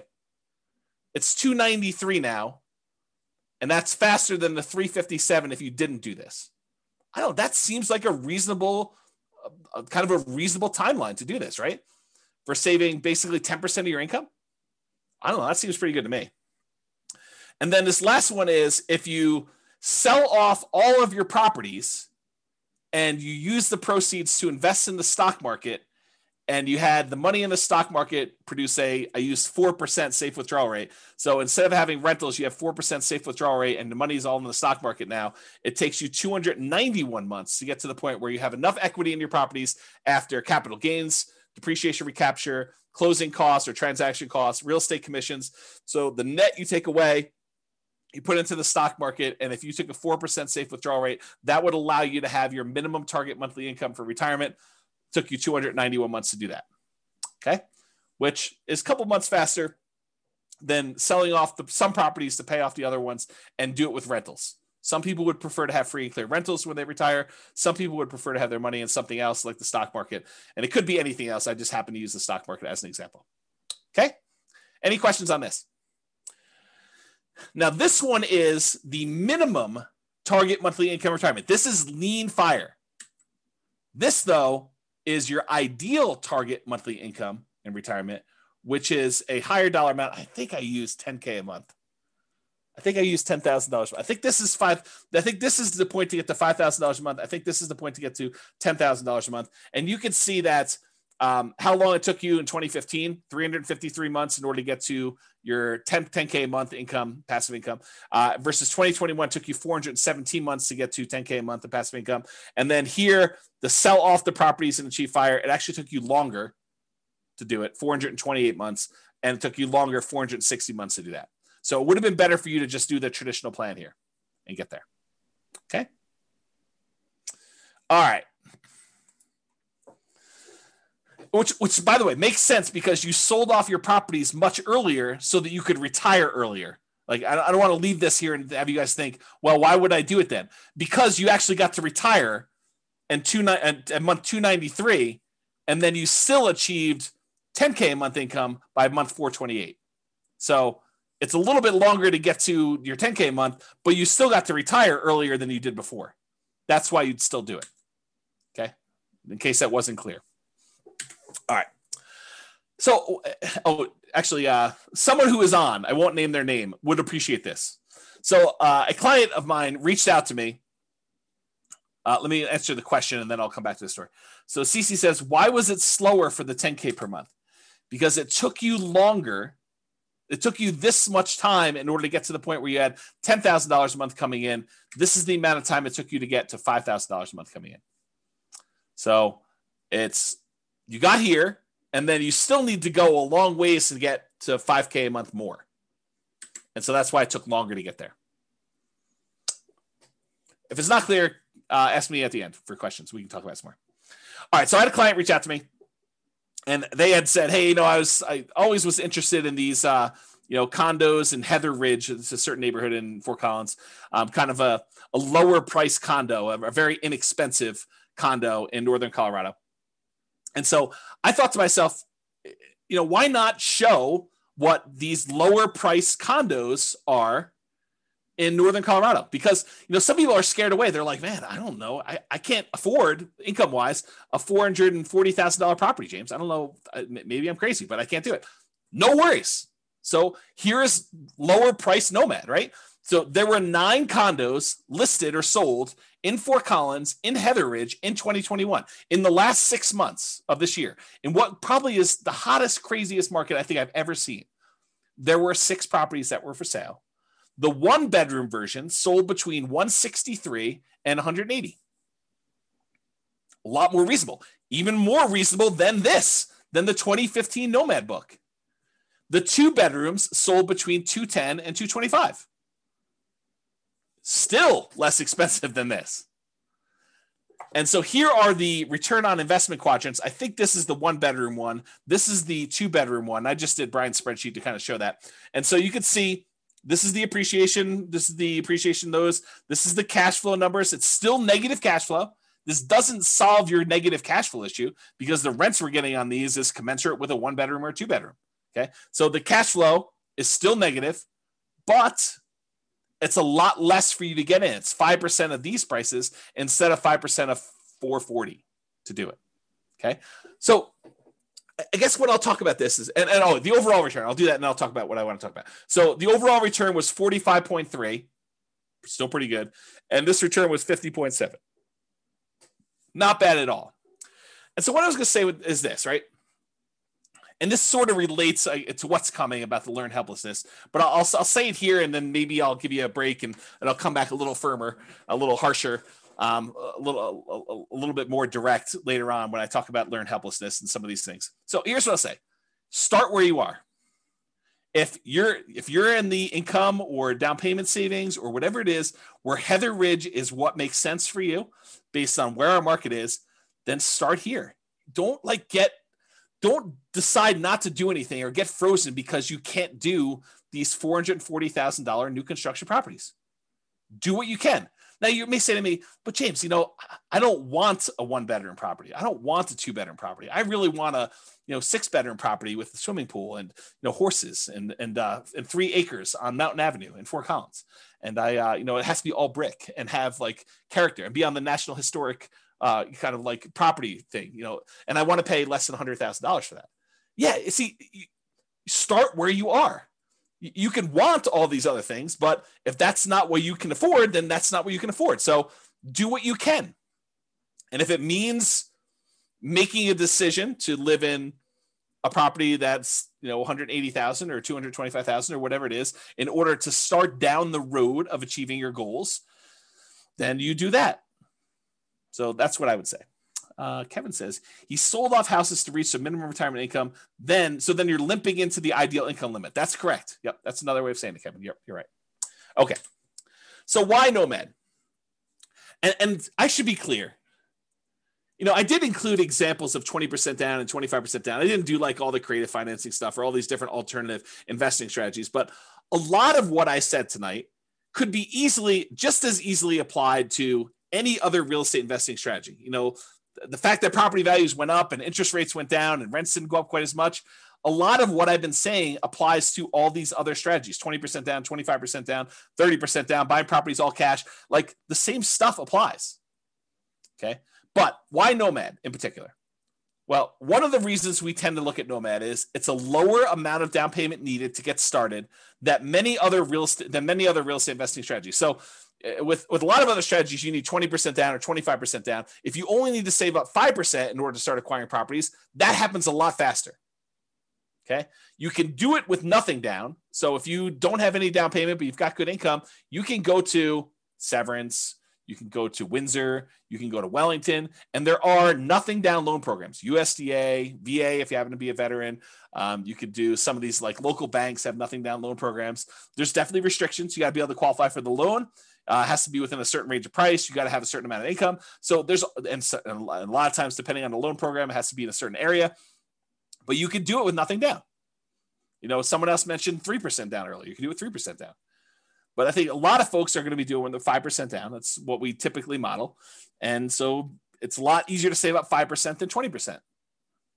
So that's one of the reasons why we do it, because you can acquire properties faster, and then the market is working in your favor. If you weren't in the market in that little honeypot neighborhood I had at the beginning, and you didn't see $100K in equity increase on the properties you bought the year before to this year, then it's problematic. That's why it's better to have the 5% be in the market and kind of acquire that. So as opposed to saving 15 or 20 or 25% down for most other traditional real estate strategies, Nomad is better because you can require less down, which means you can acquire properties faster. The other nice thing I think about Nomad is you do it once, you buy a single property, you catch your breath, you evaluate, you take a year off, you decide what you want to do, you study, and you can make a decision. Should I do this again? Or I was crazy. I don't know what I was thinking. James must have kind of talked me into some crazy voodoo magic, and he doesn't have to do it, which I'll say this too. I'm in a really interesting position because I have almost zero incentive at this point to not tell you the truth, right? Like you could argue since 2003, what is that, 18 years, that I was induced, that I was incentivized to sort of like encourage you to buy houses. Because these classes are largely free. I may charge for them in the future. So if you're listening to this, you paid money for it. Thank you very much. But at the time we're teaching them, they're free right now, right? And the reason why they're free is I was educating you, providing you great information and tools and resources with the hope that some small percentage of you would decide to buy a house with me as your real estate broker, and I would make $7, $8, $9, $10, $13, $15,000, whatever it was. 3% of whatever the price of the house is pretty typical in our marketplace. So go ahead and multiply that out. $400,000 property, I was being paid $12,000 to help you buy a house. That was incentivizing me to encourage you to buy properties, right? This is like not a secret. I mean, it's not like hidden. It's not something I always talk about, but guess what? I'm taking sabbatical. So I have like no incentive to sell you on this. I can tell you the truth. And the truth is, still what I'm telling you. So it doesn't matter. I'm not incentivized to tell you this anymore. I can tell you exactly what the truth is, and this is still the truth. It's not like I'm being compensated anymore. Okay? All right. Do it once, catch your breath, you evaluate, you decide if you want to do it again next year. That's up to you. You get to choose. You get to look at the market and evaluate, can I get my X% of the market? Thank you, Bob and Barbie. I do appreciate that. I feel like I've always told the truth, but there is an incentive for me to not tell you the bad stuff. But I do. But there you go. Yeah. Likely story. The timeshare pitch is coming. Oh my goodness. Okay. So you get to decide after you evaluate whether or not you want to do it next year or not. Another reasons why I like Nomad over the other investment strategies is you get better interest rates than non-owner occupant. Just the interest rates are better. There's no due on sale or due on transfer clause issues like if you did creative real estate investing, which you could still do with little down. I mean, it's another little down strategy, but there's other problems with that strategy. And you could typically acquire assets faster if you're saving up down payments when you only have to save 5% than if you have to save 15, 20, 25, which means your acquisition speed is compressed, which means you now have the market working in your favor or against you if the market goes against you, but you typically have the market working in your favor because you have a larger asset base to work from. So there are exceptions to this, but if you have an exceptionally high savings rate or a large asset base to start, then this doesn't apply as much because you're really just deploying assets at that point much faster. Okay. So we've talked about this concept a lot tonight. What's the alternative if you're not going to do Nomad? And I wanted to talk about this concept of learned helplessness because I think it's relevant. It's probably been relevant this whole time, but I thought this class really drug it out of me, whatever the correct verb tense of that is. Cece says, I feel like the biggest barrier to Nomad is the bank refusing to fund after the second one with the justification that you're building out your portfolio. All right. So Cece, for your benefit, any Nomads that are on that have bought more than one property, please tell Cece about your experience. Did the bank tell you or give you any hard time about acquiring the property? I'm not going to prompt you. Please go ahead and tell Cece and she can do this. And Cece, this section on learned helplessness is for you. Okay. So there you go. The whole bunch of people that are talking in there. All right. Learned helplessness. This is a quote from Arnold Schwarzenegger. Learned helplessness is the giving up reaction, the quitting response that follows from the belief that whatever you do doesn't matter. I'll even add to it. It's the fears that prevent you from doing the things that you probably should do. You've conditioned yourself to be helpless, to not seek action and do that. Okay. So I don't know if that helped you in ACC, but there's a couple people at least telling you that it's not an issue. Here's another quote from Elon Musk, thinking in probabilities, which is related to this. Outcomes are usually not deterministic, they're probabilistic. So it's not like a linear, you do this, you get this. It's like you do this, you are likely, or there's a chance this will happen, or there's a chance this will happen, there's a chance this will happen, there's a chance this will happen, and here's the results for each one of these different options, and here's what I think the possibility of this happening A is, the possibility of what this happening B is, and the possibility of this happening C is. That's kind of like my kind of expounding on Elon Musk quote there. He continue on with him though, but we don't think that way. We don't think probabilistically. The popular definition of sanity, you probably heard this before, doing the same thing over and over and expecting a different result. That's only true in a highly deterministic situation. If you do this, you get this. However, if you have a probabilistic situation where you don't control all of the output, I'll add that, which most situations are, this is Elon saying that, then if you do the same thing twice, it can be quite reasonable to expect a different result. So if you go and you buy properties in the same neighborhood and you buy 4 in a row or 5 in a row, which they've all been able to do, CC, this is for you, loan issue. And there's lots of people saying that they've not had a problem with it. And this is a small sampling. We usually see about 1/10 to 1/20th of the people that listen to stuff actually on live. So if you want to get an idea, and I've not had any problems with it, like never had zero. I've had 0 clients that had an issue with it, but maybe there is someone out there who's had an issue with it. So anyway, continuing on, I forget what I was saying here. Something, expecting different results. All right, I don't know what happened. We'll come back to it. All right, so here's some stuff on expected value. Expected value. So we've taught this in other classes, this idea of expected value and making bets where your chances of success are good. They're in your favor. That's positive expected value, positive EV. Expected value is the sum of all the possible values that you could get from this. So in this situation, I could lose all my money. In this situation, I can make $10,000. In this situation, I can make $100,000. In this situation, I could have $1 million or whatever it is. Oh, I know what I was going to say over here. Let me finish this thought and I'll try to go back. So it's a sum of all those results multiplied by the probability of the occurrence of each one of the results. So I have a 10% chance that I could lose all my money. I have a 15% chance that I can make $10,000. I have a 20% chance that I can make $100,000. I have a 40% chance that I can make $500,000, and I have a 10% chance of making $1 million. If you multiply the probability, the percentage chance you have, times that dollar amount, and you add up all of those, that is the overall expected value calculation. It tells you what, if you could have all of these results happen to you in the proportion that the chance of it happening to you would happen, this is what your outcome would be on average. That's what it means. Okay. So going back here. So what I was going to say, CC, before I got distracted is, if you were like one of my clients who bought in this kind of like honeypot neighborhood where they bought a property and then it went up 3%, then it went up 4%, went up whatever it is, I don't think a lot of them were thinking to themselves, hey, listen, by year 4, we're going to see a 25% or 28% increase in any properties that we bought at this point. I don't think any of them had that in their kind of like probability part of that. I think a lot of them thought, hey, listen, I'm going into this. I think there's a good chance we'll see 3%-ish appreciation, maybe a little bit more, maybe a little bit less. There is a chance that the market could go down, but I'm ready to go buy another house and get that one at a discount the next year if I go and do this. But you had to be in the market in order to have that really small chance probability for you to see 100K times however many houses they ended up buying in that neighborhood. So you got to be ready to do all that stuff.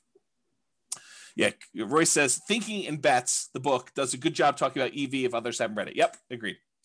Okay, so expected value. Continue on here. So positive EV, a positive expected value, where you've taken all of these probabilities and multiplying by your expected results and having that number be positive, even a really big positive number, does not guarantee that you will be successful. It doesn't mean that you won't lose money.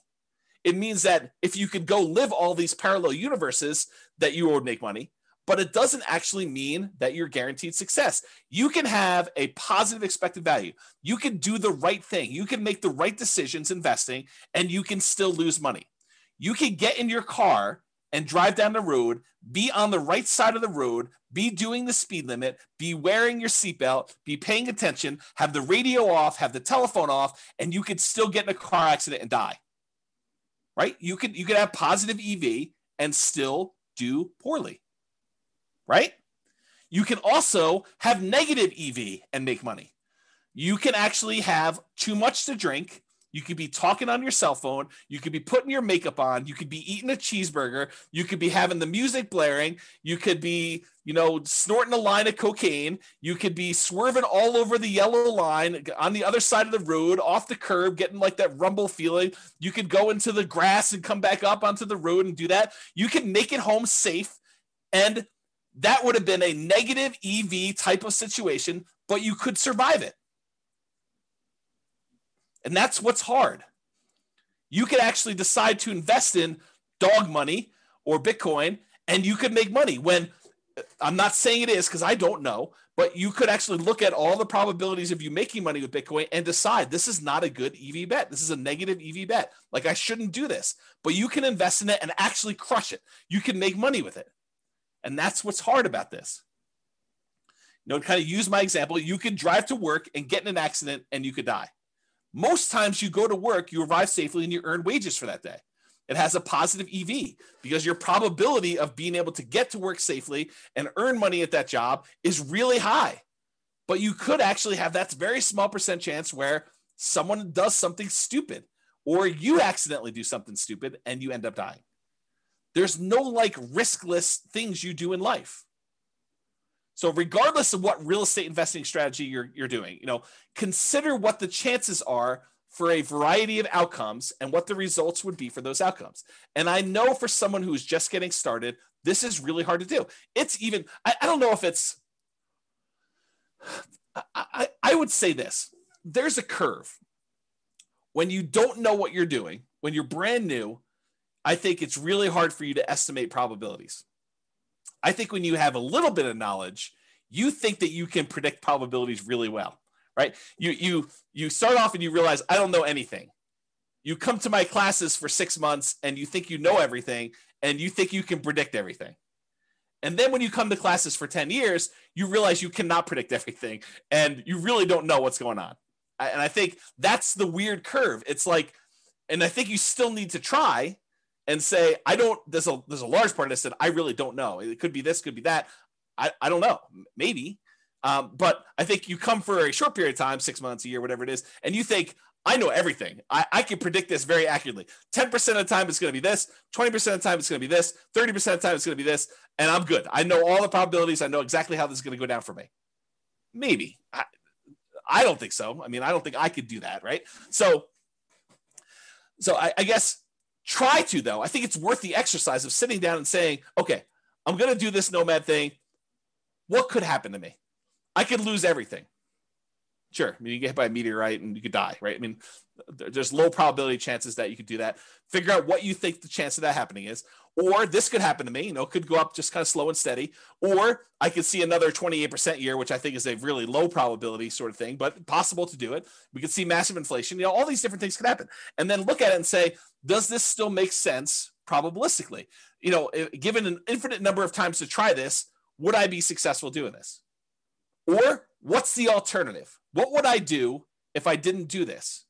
And is that better than my decision to do Nomad or whatever other strategy you're considering? Okay.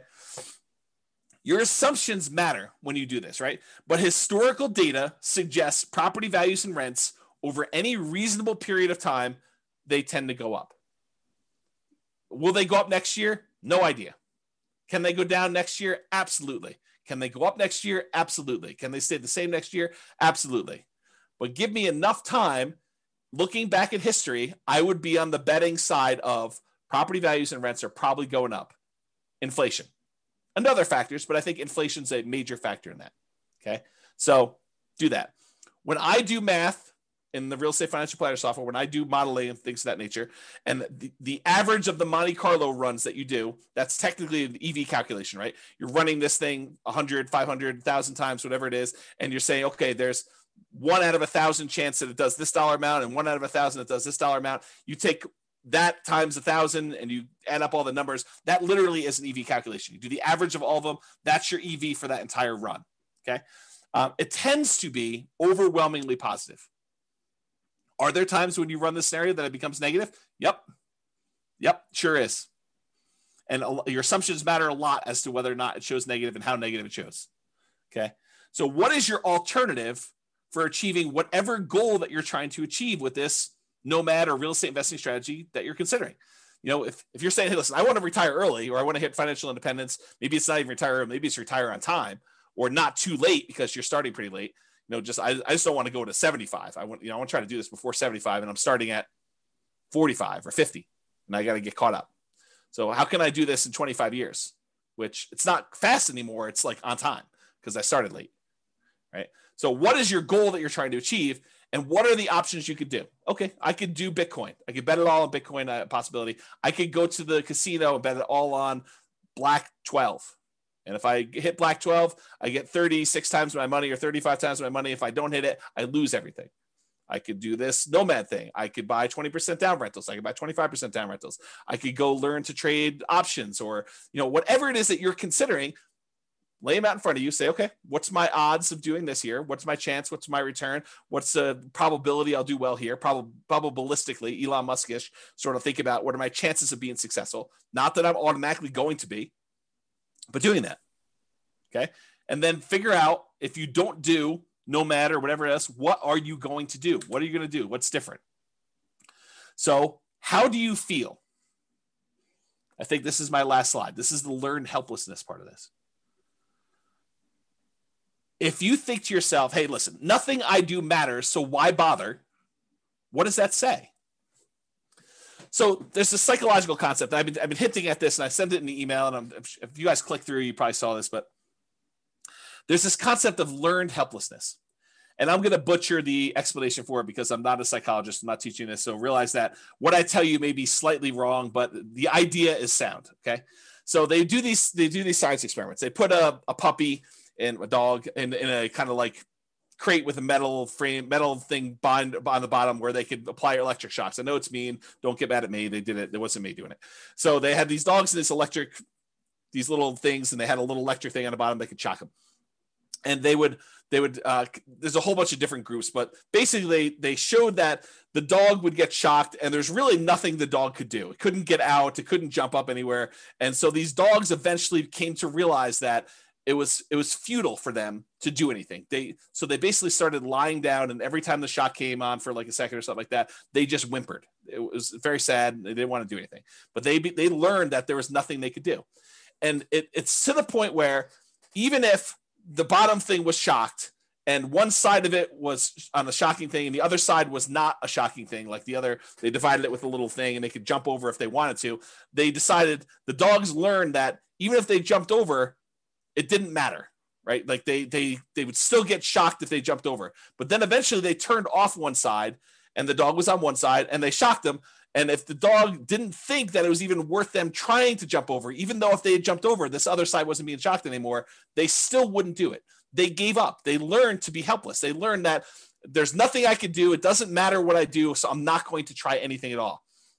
And I've since read that you have to actually learn helpfulness. The default state is helplessness. You actually have to learn that you can do something to lift yourself up out of the stuff that's going on for you. So to be even more complicated, learned helplessness is not technically true. That's the default state for most animals and for humans, because that we're similar stuff, right? So it's really, you have to learn that you have agency over your choices, and choices you make and things you do matter. Okay. So that's it. Let's see here. People are recommending books. And says, every home, every deal, every tenant, every year teaches me something new about nomading rentals. Absolutely. And I learn a ton from clients. They tell me about something. I'm like, I've never seen that before. That's new. Mike says, like fake cattle grates painted on the road stops cows from crossing. The paint. Yeah, there's a story. I don't know if this is true, but there's a similar story about elephants where they like attach a little thing to the elephant's thing and they stake them in the ground when they're young, and they learn that they can't move them, they can't pull it out, and so do that. And so eventually the elephant becomes full grown, and they can put this little thing on their ankle and put a little tiny stake in the ground, and the elephants just assume that it's like fully in there. They stop trying to pull it out there. So something like that. I don't know if that's true. Thatcher says, so what or who is the alternative to James Orr for those that are just getting started? Yeah, go download the podcast today, listen to all that stuff. Sabrina says, James, a somewhat unrelated question to your topic tonight. How can I deduct or depreciate my tax return the repairs and renovations I put into the owner-occupied when I do Nomad? I don't think you can. I don't think that's something you can do. Maybe there's a tax person out here, but for owner-occupied, I don't think you can actually deduct it. Where he said, I think one of the most powerful mindsets is to know you're going to lose money. Make yourself understand that it's a reality and what you can do to minimize it, and then take action anyways. Keep your receipts and add to the value of the property when it becomes a rental. Yeah, so Royce says do that. I didn't think you could. Maybe there's a tax professional on who's willing to share that with you. Otherwise, ask your tax pro. Okay, so continue on with this stuff, right? So how do you feel? Nothing I do matters, so why bother? If you feel that way, that's an issue, right? Like that's going to prevent you from taking action. It's going to prevent you from even trying. So you got to get over that. You got to realize, hey, look, maybe it's a small percentage chance, but if there's a small percentage chance and the reward is big enough, that might still be worth doing. Might I still fail? Absolutely. But what's the alternative? Look at all of your choices and say, I'm going to do something. It may not be a 100% guaranteed result, but I'm going to take action in the one that is most likely to be successful for me. And maybe you choose to do a higher probability with a lower reward because you believe, maybe incorrectly, maybe correctly, it depends on you, but maybe you believe that that is better for you to have a higher probability of getting a little bit at least than to go for it and to do a lower probability of success, but a much bigger outcome. And you get to decide whatever that looks like for you. If you feel, hey, look, I tried that already, it didn't work. Yes, we all fail at things. I mean, if you listen to the class, I don't remember when I did it. It was earlier this year. I talked about like the 20 stupidest things I ever did or what I wish I knew before I invested in, like before I started investing in real estate. And I was pretty open about like, I've had some significant setbacks and failure. Okay. So I fail. I mean, I make bad investments. I don't always make money on stuff. Sometimes I do things and they don't work. Ask Jason. He'll tell you I do a lot of things that don't work, but I still get up there and do that. And I think the thing is you need to do that too. And you need to be willing to take risks. And, Royce just basically said, I'm going to lose money. Be prepared for that. Rising interest rates are killing all the deals. If ever there was a reason to buy now, it's interest rates are at all-time lows.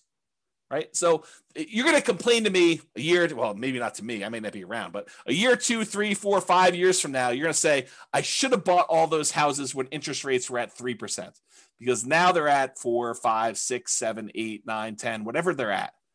Right. So you think that all these deals, or you think to yourself, I shouldn't even buy the first property because interest rates are going to go up and this is unsustainable. If interest rates go up to 5, 6, 7, 8, 9%, I put it in the calculator. This is not going to work. I shouldn't even buy one property. I shouldn't even do it. Bad. That's bad decision making. Right. You do one based on what it is today. You can evaluate then whether it makes sense to do the next one. And I think in a lot of cases, it's still going to make sense because even if you get in a bad interest rate, if interest rates happen to go back down, then you could lower your interest rate, do a refinance and improve the deal. Otherwise, you just hold on to it. You got that low and it's not getting any worse than that. Okay. Home prices are too high to make my plan work. I think that's largely what spurred on this class is these home prices have gone up like crazy in that particular market. So if you're looking at it and you're saying, hey, look, these deals are ugly compared to what they were. Yes, they were. They are ugly. Cash flow is not pretty right now. It is not good. I mean, you can move to a different market. Maybe you could find better cash flow in another market. Maybe you can do something else. I mean, who knows? But what's the alternative? And is the overall return you're getting still worth doing? I don't know. I thought those returns still look pretty decent to me, but maybe it's different for you, right? Rents aren't high enough to make my numbers work. Yup. This is like what we've been talking about. But go ahead and ask the people on the call or your friends who are like successful real estate investors. How do your properties that you bought 5 years ago or 10 years ago, how are the rents on those compared to what you paid for them? They look amazing. The rents on a property you bought 5 years ago, that's like phenomenal numbers. I mean, you basically have the purchase price from back then and the numbers today for rents. That's crazy good, right? But right now you're like making a decision. You're like, this is ugly. Yes, I totally agree. But I think you have to be like the dog and be willing to jump and see, is the other side electrified? And there's a chance, or maybe I push on the wall, or maybe I bark and they'll let me out. I mean, who knows, right? You got to try something. And if that doesn't work, you got to try again. There's like the famous thing. I think Tony Robbins sort of made this famous, but that's where I heard it from. It's like, how long would you give your average baby to learn how to walk? Well, I'm going to let them try 3 times. If they can't get it after 3 times, then we're done. They're not going to try anymore. We're just going to let them remain seated in a wheelchair for the rest of their life. They're not going to walk. No. You always let them get back up and keep trying. If something doesn't work, if they fall down, if they hit something, they knock their head, they start crying, you let them do it again. You're going to make mistakes. Things are going to happen that were unexpected.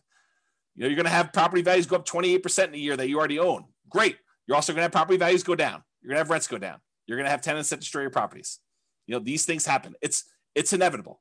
I talk about this kind of like idea of your shoelace comes untied. It's not a big deal. You don't stress out over it. You bend over, you tie your shoelace, you stand back up, you continue walking. If it comes untied again, you do it again. If your tenant doesn't pay rent, that's fine. You go call the attorney, you do an eviction, you get them out of the property, you do whatever repairs you need to do the turn, you put a new tenant in there. It's like tying your shoelace. It's got to be that second nature. Okay? Sure, it worked for him or her when they got started. There were deals then, but there aren't any deals now.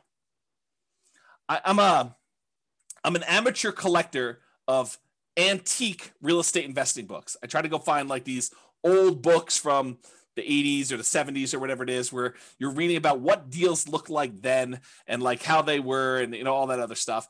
And I look back at all these old books and they had the same problems we had. It's like trying to make properties cash flow and all these different like gyrations that they're going through in order to get a property to cash flow. When you're in an interest rate market where interest rates are at like 17% or 18%, you're like trying to figure out how to make a property cash flow. It's the same thing we're dealing with today. It's just the different end of the deal. Instead of having 18% interest rates, now we got prices that are like 10 times as high as they used to be back then, but interest rates are like 1/7. Right? Yeah, there isn't anything new under the sun. It's all the same stuff. Okay? It's just different variations, different rhyming schemes on the same song. Okay? So you can't like look back and compare yourself to, oh, I wish I was James's client when they bought into this neighborhood and they did it. They didn't know they were getting that deal when they signed up for this. They thought maybe I'll do 3% a year. Maybe the property values will go down. I mean, back then the market looked frothy 5 years ago. Like we thought we might be at a peak. We thought, hey, look, I don't know if this is sustainable. Market's been going up for a while. This was not like the beginning of an uptrend. This was like in the middle of a hot market. And they started buying. They're like, oh, I don't know. Maybe it'll continue to go up. Maybe it'll go down a little bit. We really don't know. They had risk. I mean, if anyone's willing to share, because I know there are some clients that were in those neighborhoods at that time, or even other neighborhoods, like, were you a little bit fearful then? Like, did you have, I don't know what was going on in the market. Maybe the market will go down. Was it risky for you? I think it was.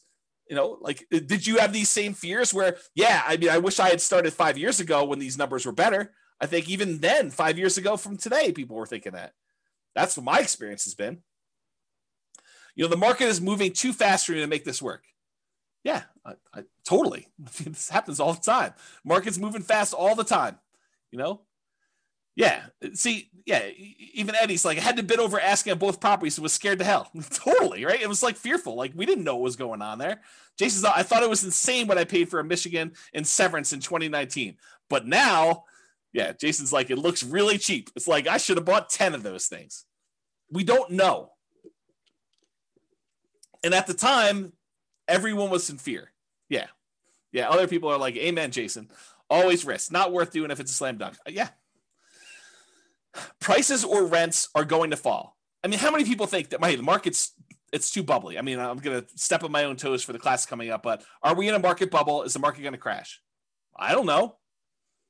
No one knows. So could prices come down? Could rents come down? Sure. But if you're buying today and then prices go down, you get to buy at a discount the next one. If rents go down, great. You get to buy at a discount the next one. You're kind of like buying down into the thing, and then eventually things turn around. Yep. I can't save down payments fast enough. Yeah, I hear you. It's always hard to save down payments. I definitely struggle with that. I struggle with that today. Right? I mean, I don't have infinite money. And I like having really big reserves. So I still have problems with that. And so do a lot of other people. You know, my wealthiest clients I have all have challenges with that. It is not a poor person challenge. So get over it, because it's not unique to you. Got to do stuff about it. All my wealthiest clients, they do stuff about it. They're actively trying to figure out ways to increase the money that they have to invest. It's an ongoing problem. I can't find deals. Yep, welcome to the club. This has always been the case. You know, the only exception I will have is like 2008, 2009, there was a surplus of deals. But no one had confidence. Very few people had confidence to invest during what seemed like the end of the world. The worst real estate market of our lifetime. You know, a massive global real estate depression. There were a lot of deals back then. You know, it was like, what's the best deal? You know, you were like, it was sifting and sorting instead of trying to find what's the least bad deal or what's the least negative cash flow deal, at least in our market right now. I mean, maybe you're in a different market, but what's the least negative cash flow deal I could do right now? Before then, it was like, well, there's 14 ones to choose from. Which one should I pick? Yeah. Okay. All right. So that's all I got. I think you got to take action. You got to do something. And, you know, you got to realize, you got to recognize and name in yourself, am I displaying symptoms of learned helplessness? Am I not taking action and doing something? And it doesn't have to be Nomad, doesn't have to be 20% down rentals. Do whatever makes sense for you. I don't care. I mean, I'm basically done. I got one foot out the door, right? So that's what I will say to you. Do something, figure out what makes sense for you, and try something. Take action. You know, have agency over yourself and your decisions and your actions, and make movements towards something. And even if you're wrong, you can correct. It's easier to correct when you're in motion than to correct when you're sitting in fear and not doing anything. That is all I have. And so goes the third to last class, or the three final classes. We're down to two. Amazing class, very good class. I'm glad you guys like it. Mindset is critical. Well done to keep the movement going. Viva Nomad. Well done. Excellent class. I appreciate it, guys. So I hope you all enjoyed that. Any final questions? You are very, very welcome. Very, very welcome. Great class. Good philosophy. Always insightful. Thanks, James. Amazing. Look at all those exclamation points. Thank you very much. Thanks for the class. Love the format info. You are all very welcome. So that is all I have, unless there's no party. No party. I just decided to cancel it. It's like, this is like what I imagine. I didn't quite have the normal senior year. I graduated high school a little early, but this is what I imagine senior year to be like when you're accepted to college. All your grades are in. You've got that like sort of like last week where there's nothing really going on. The teachers have you like wiping down the cabinets in the science classroom and cleaning out the lab desks. And, you know, it's like all that stuff. I feel like that's sort of this last week. Like it's sort of like you're ready to go.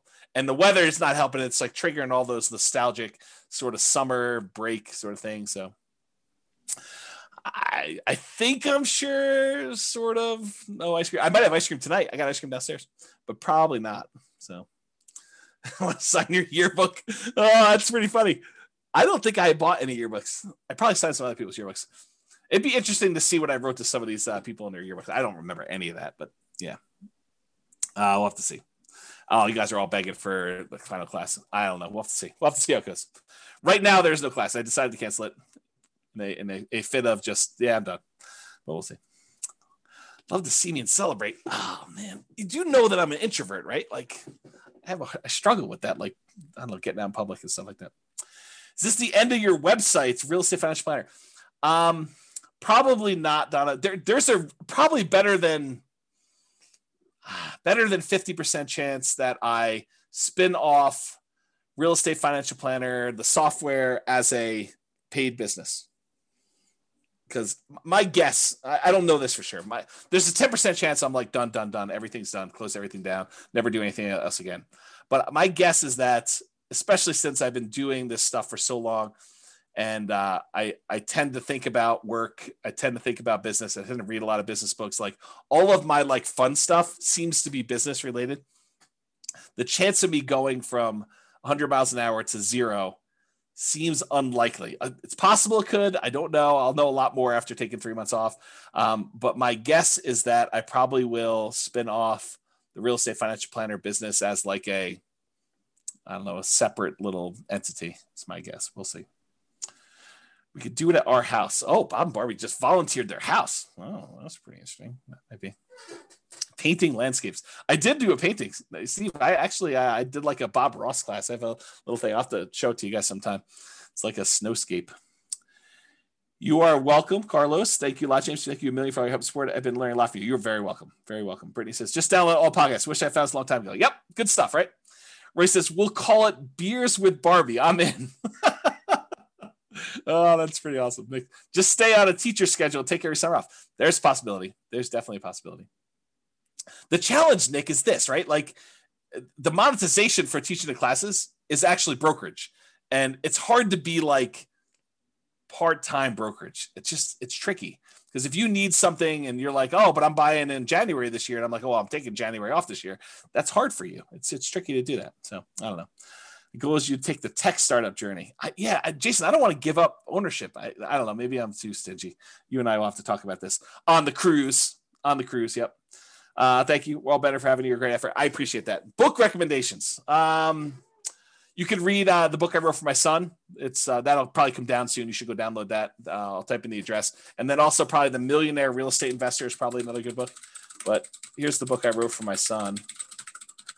You can go download this for free. That's probably a good starter book. I would probably do 2 of those. Barcy, I can't tell you how much we've learned from you. I appreciate that. That's very nice. Very kind. All right. Well, because I'm getting mushy with all the love fest, I think I might go.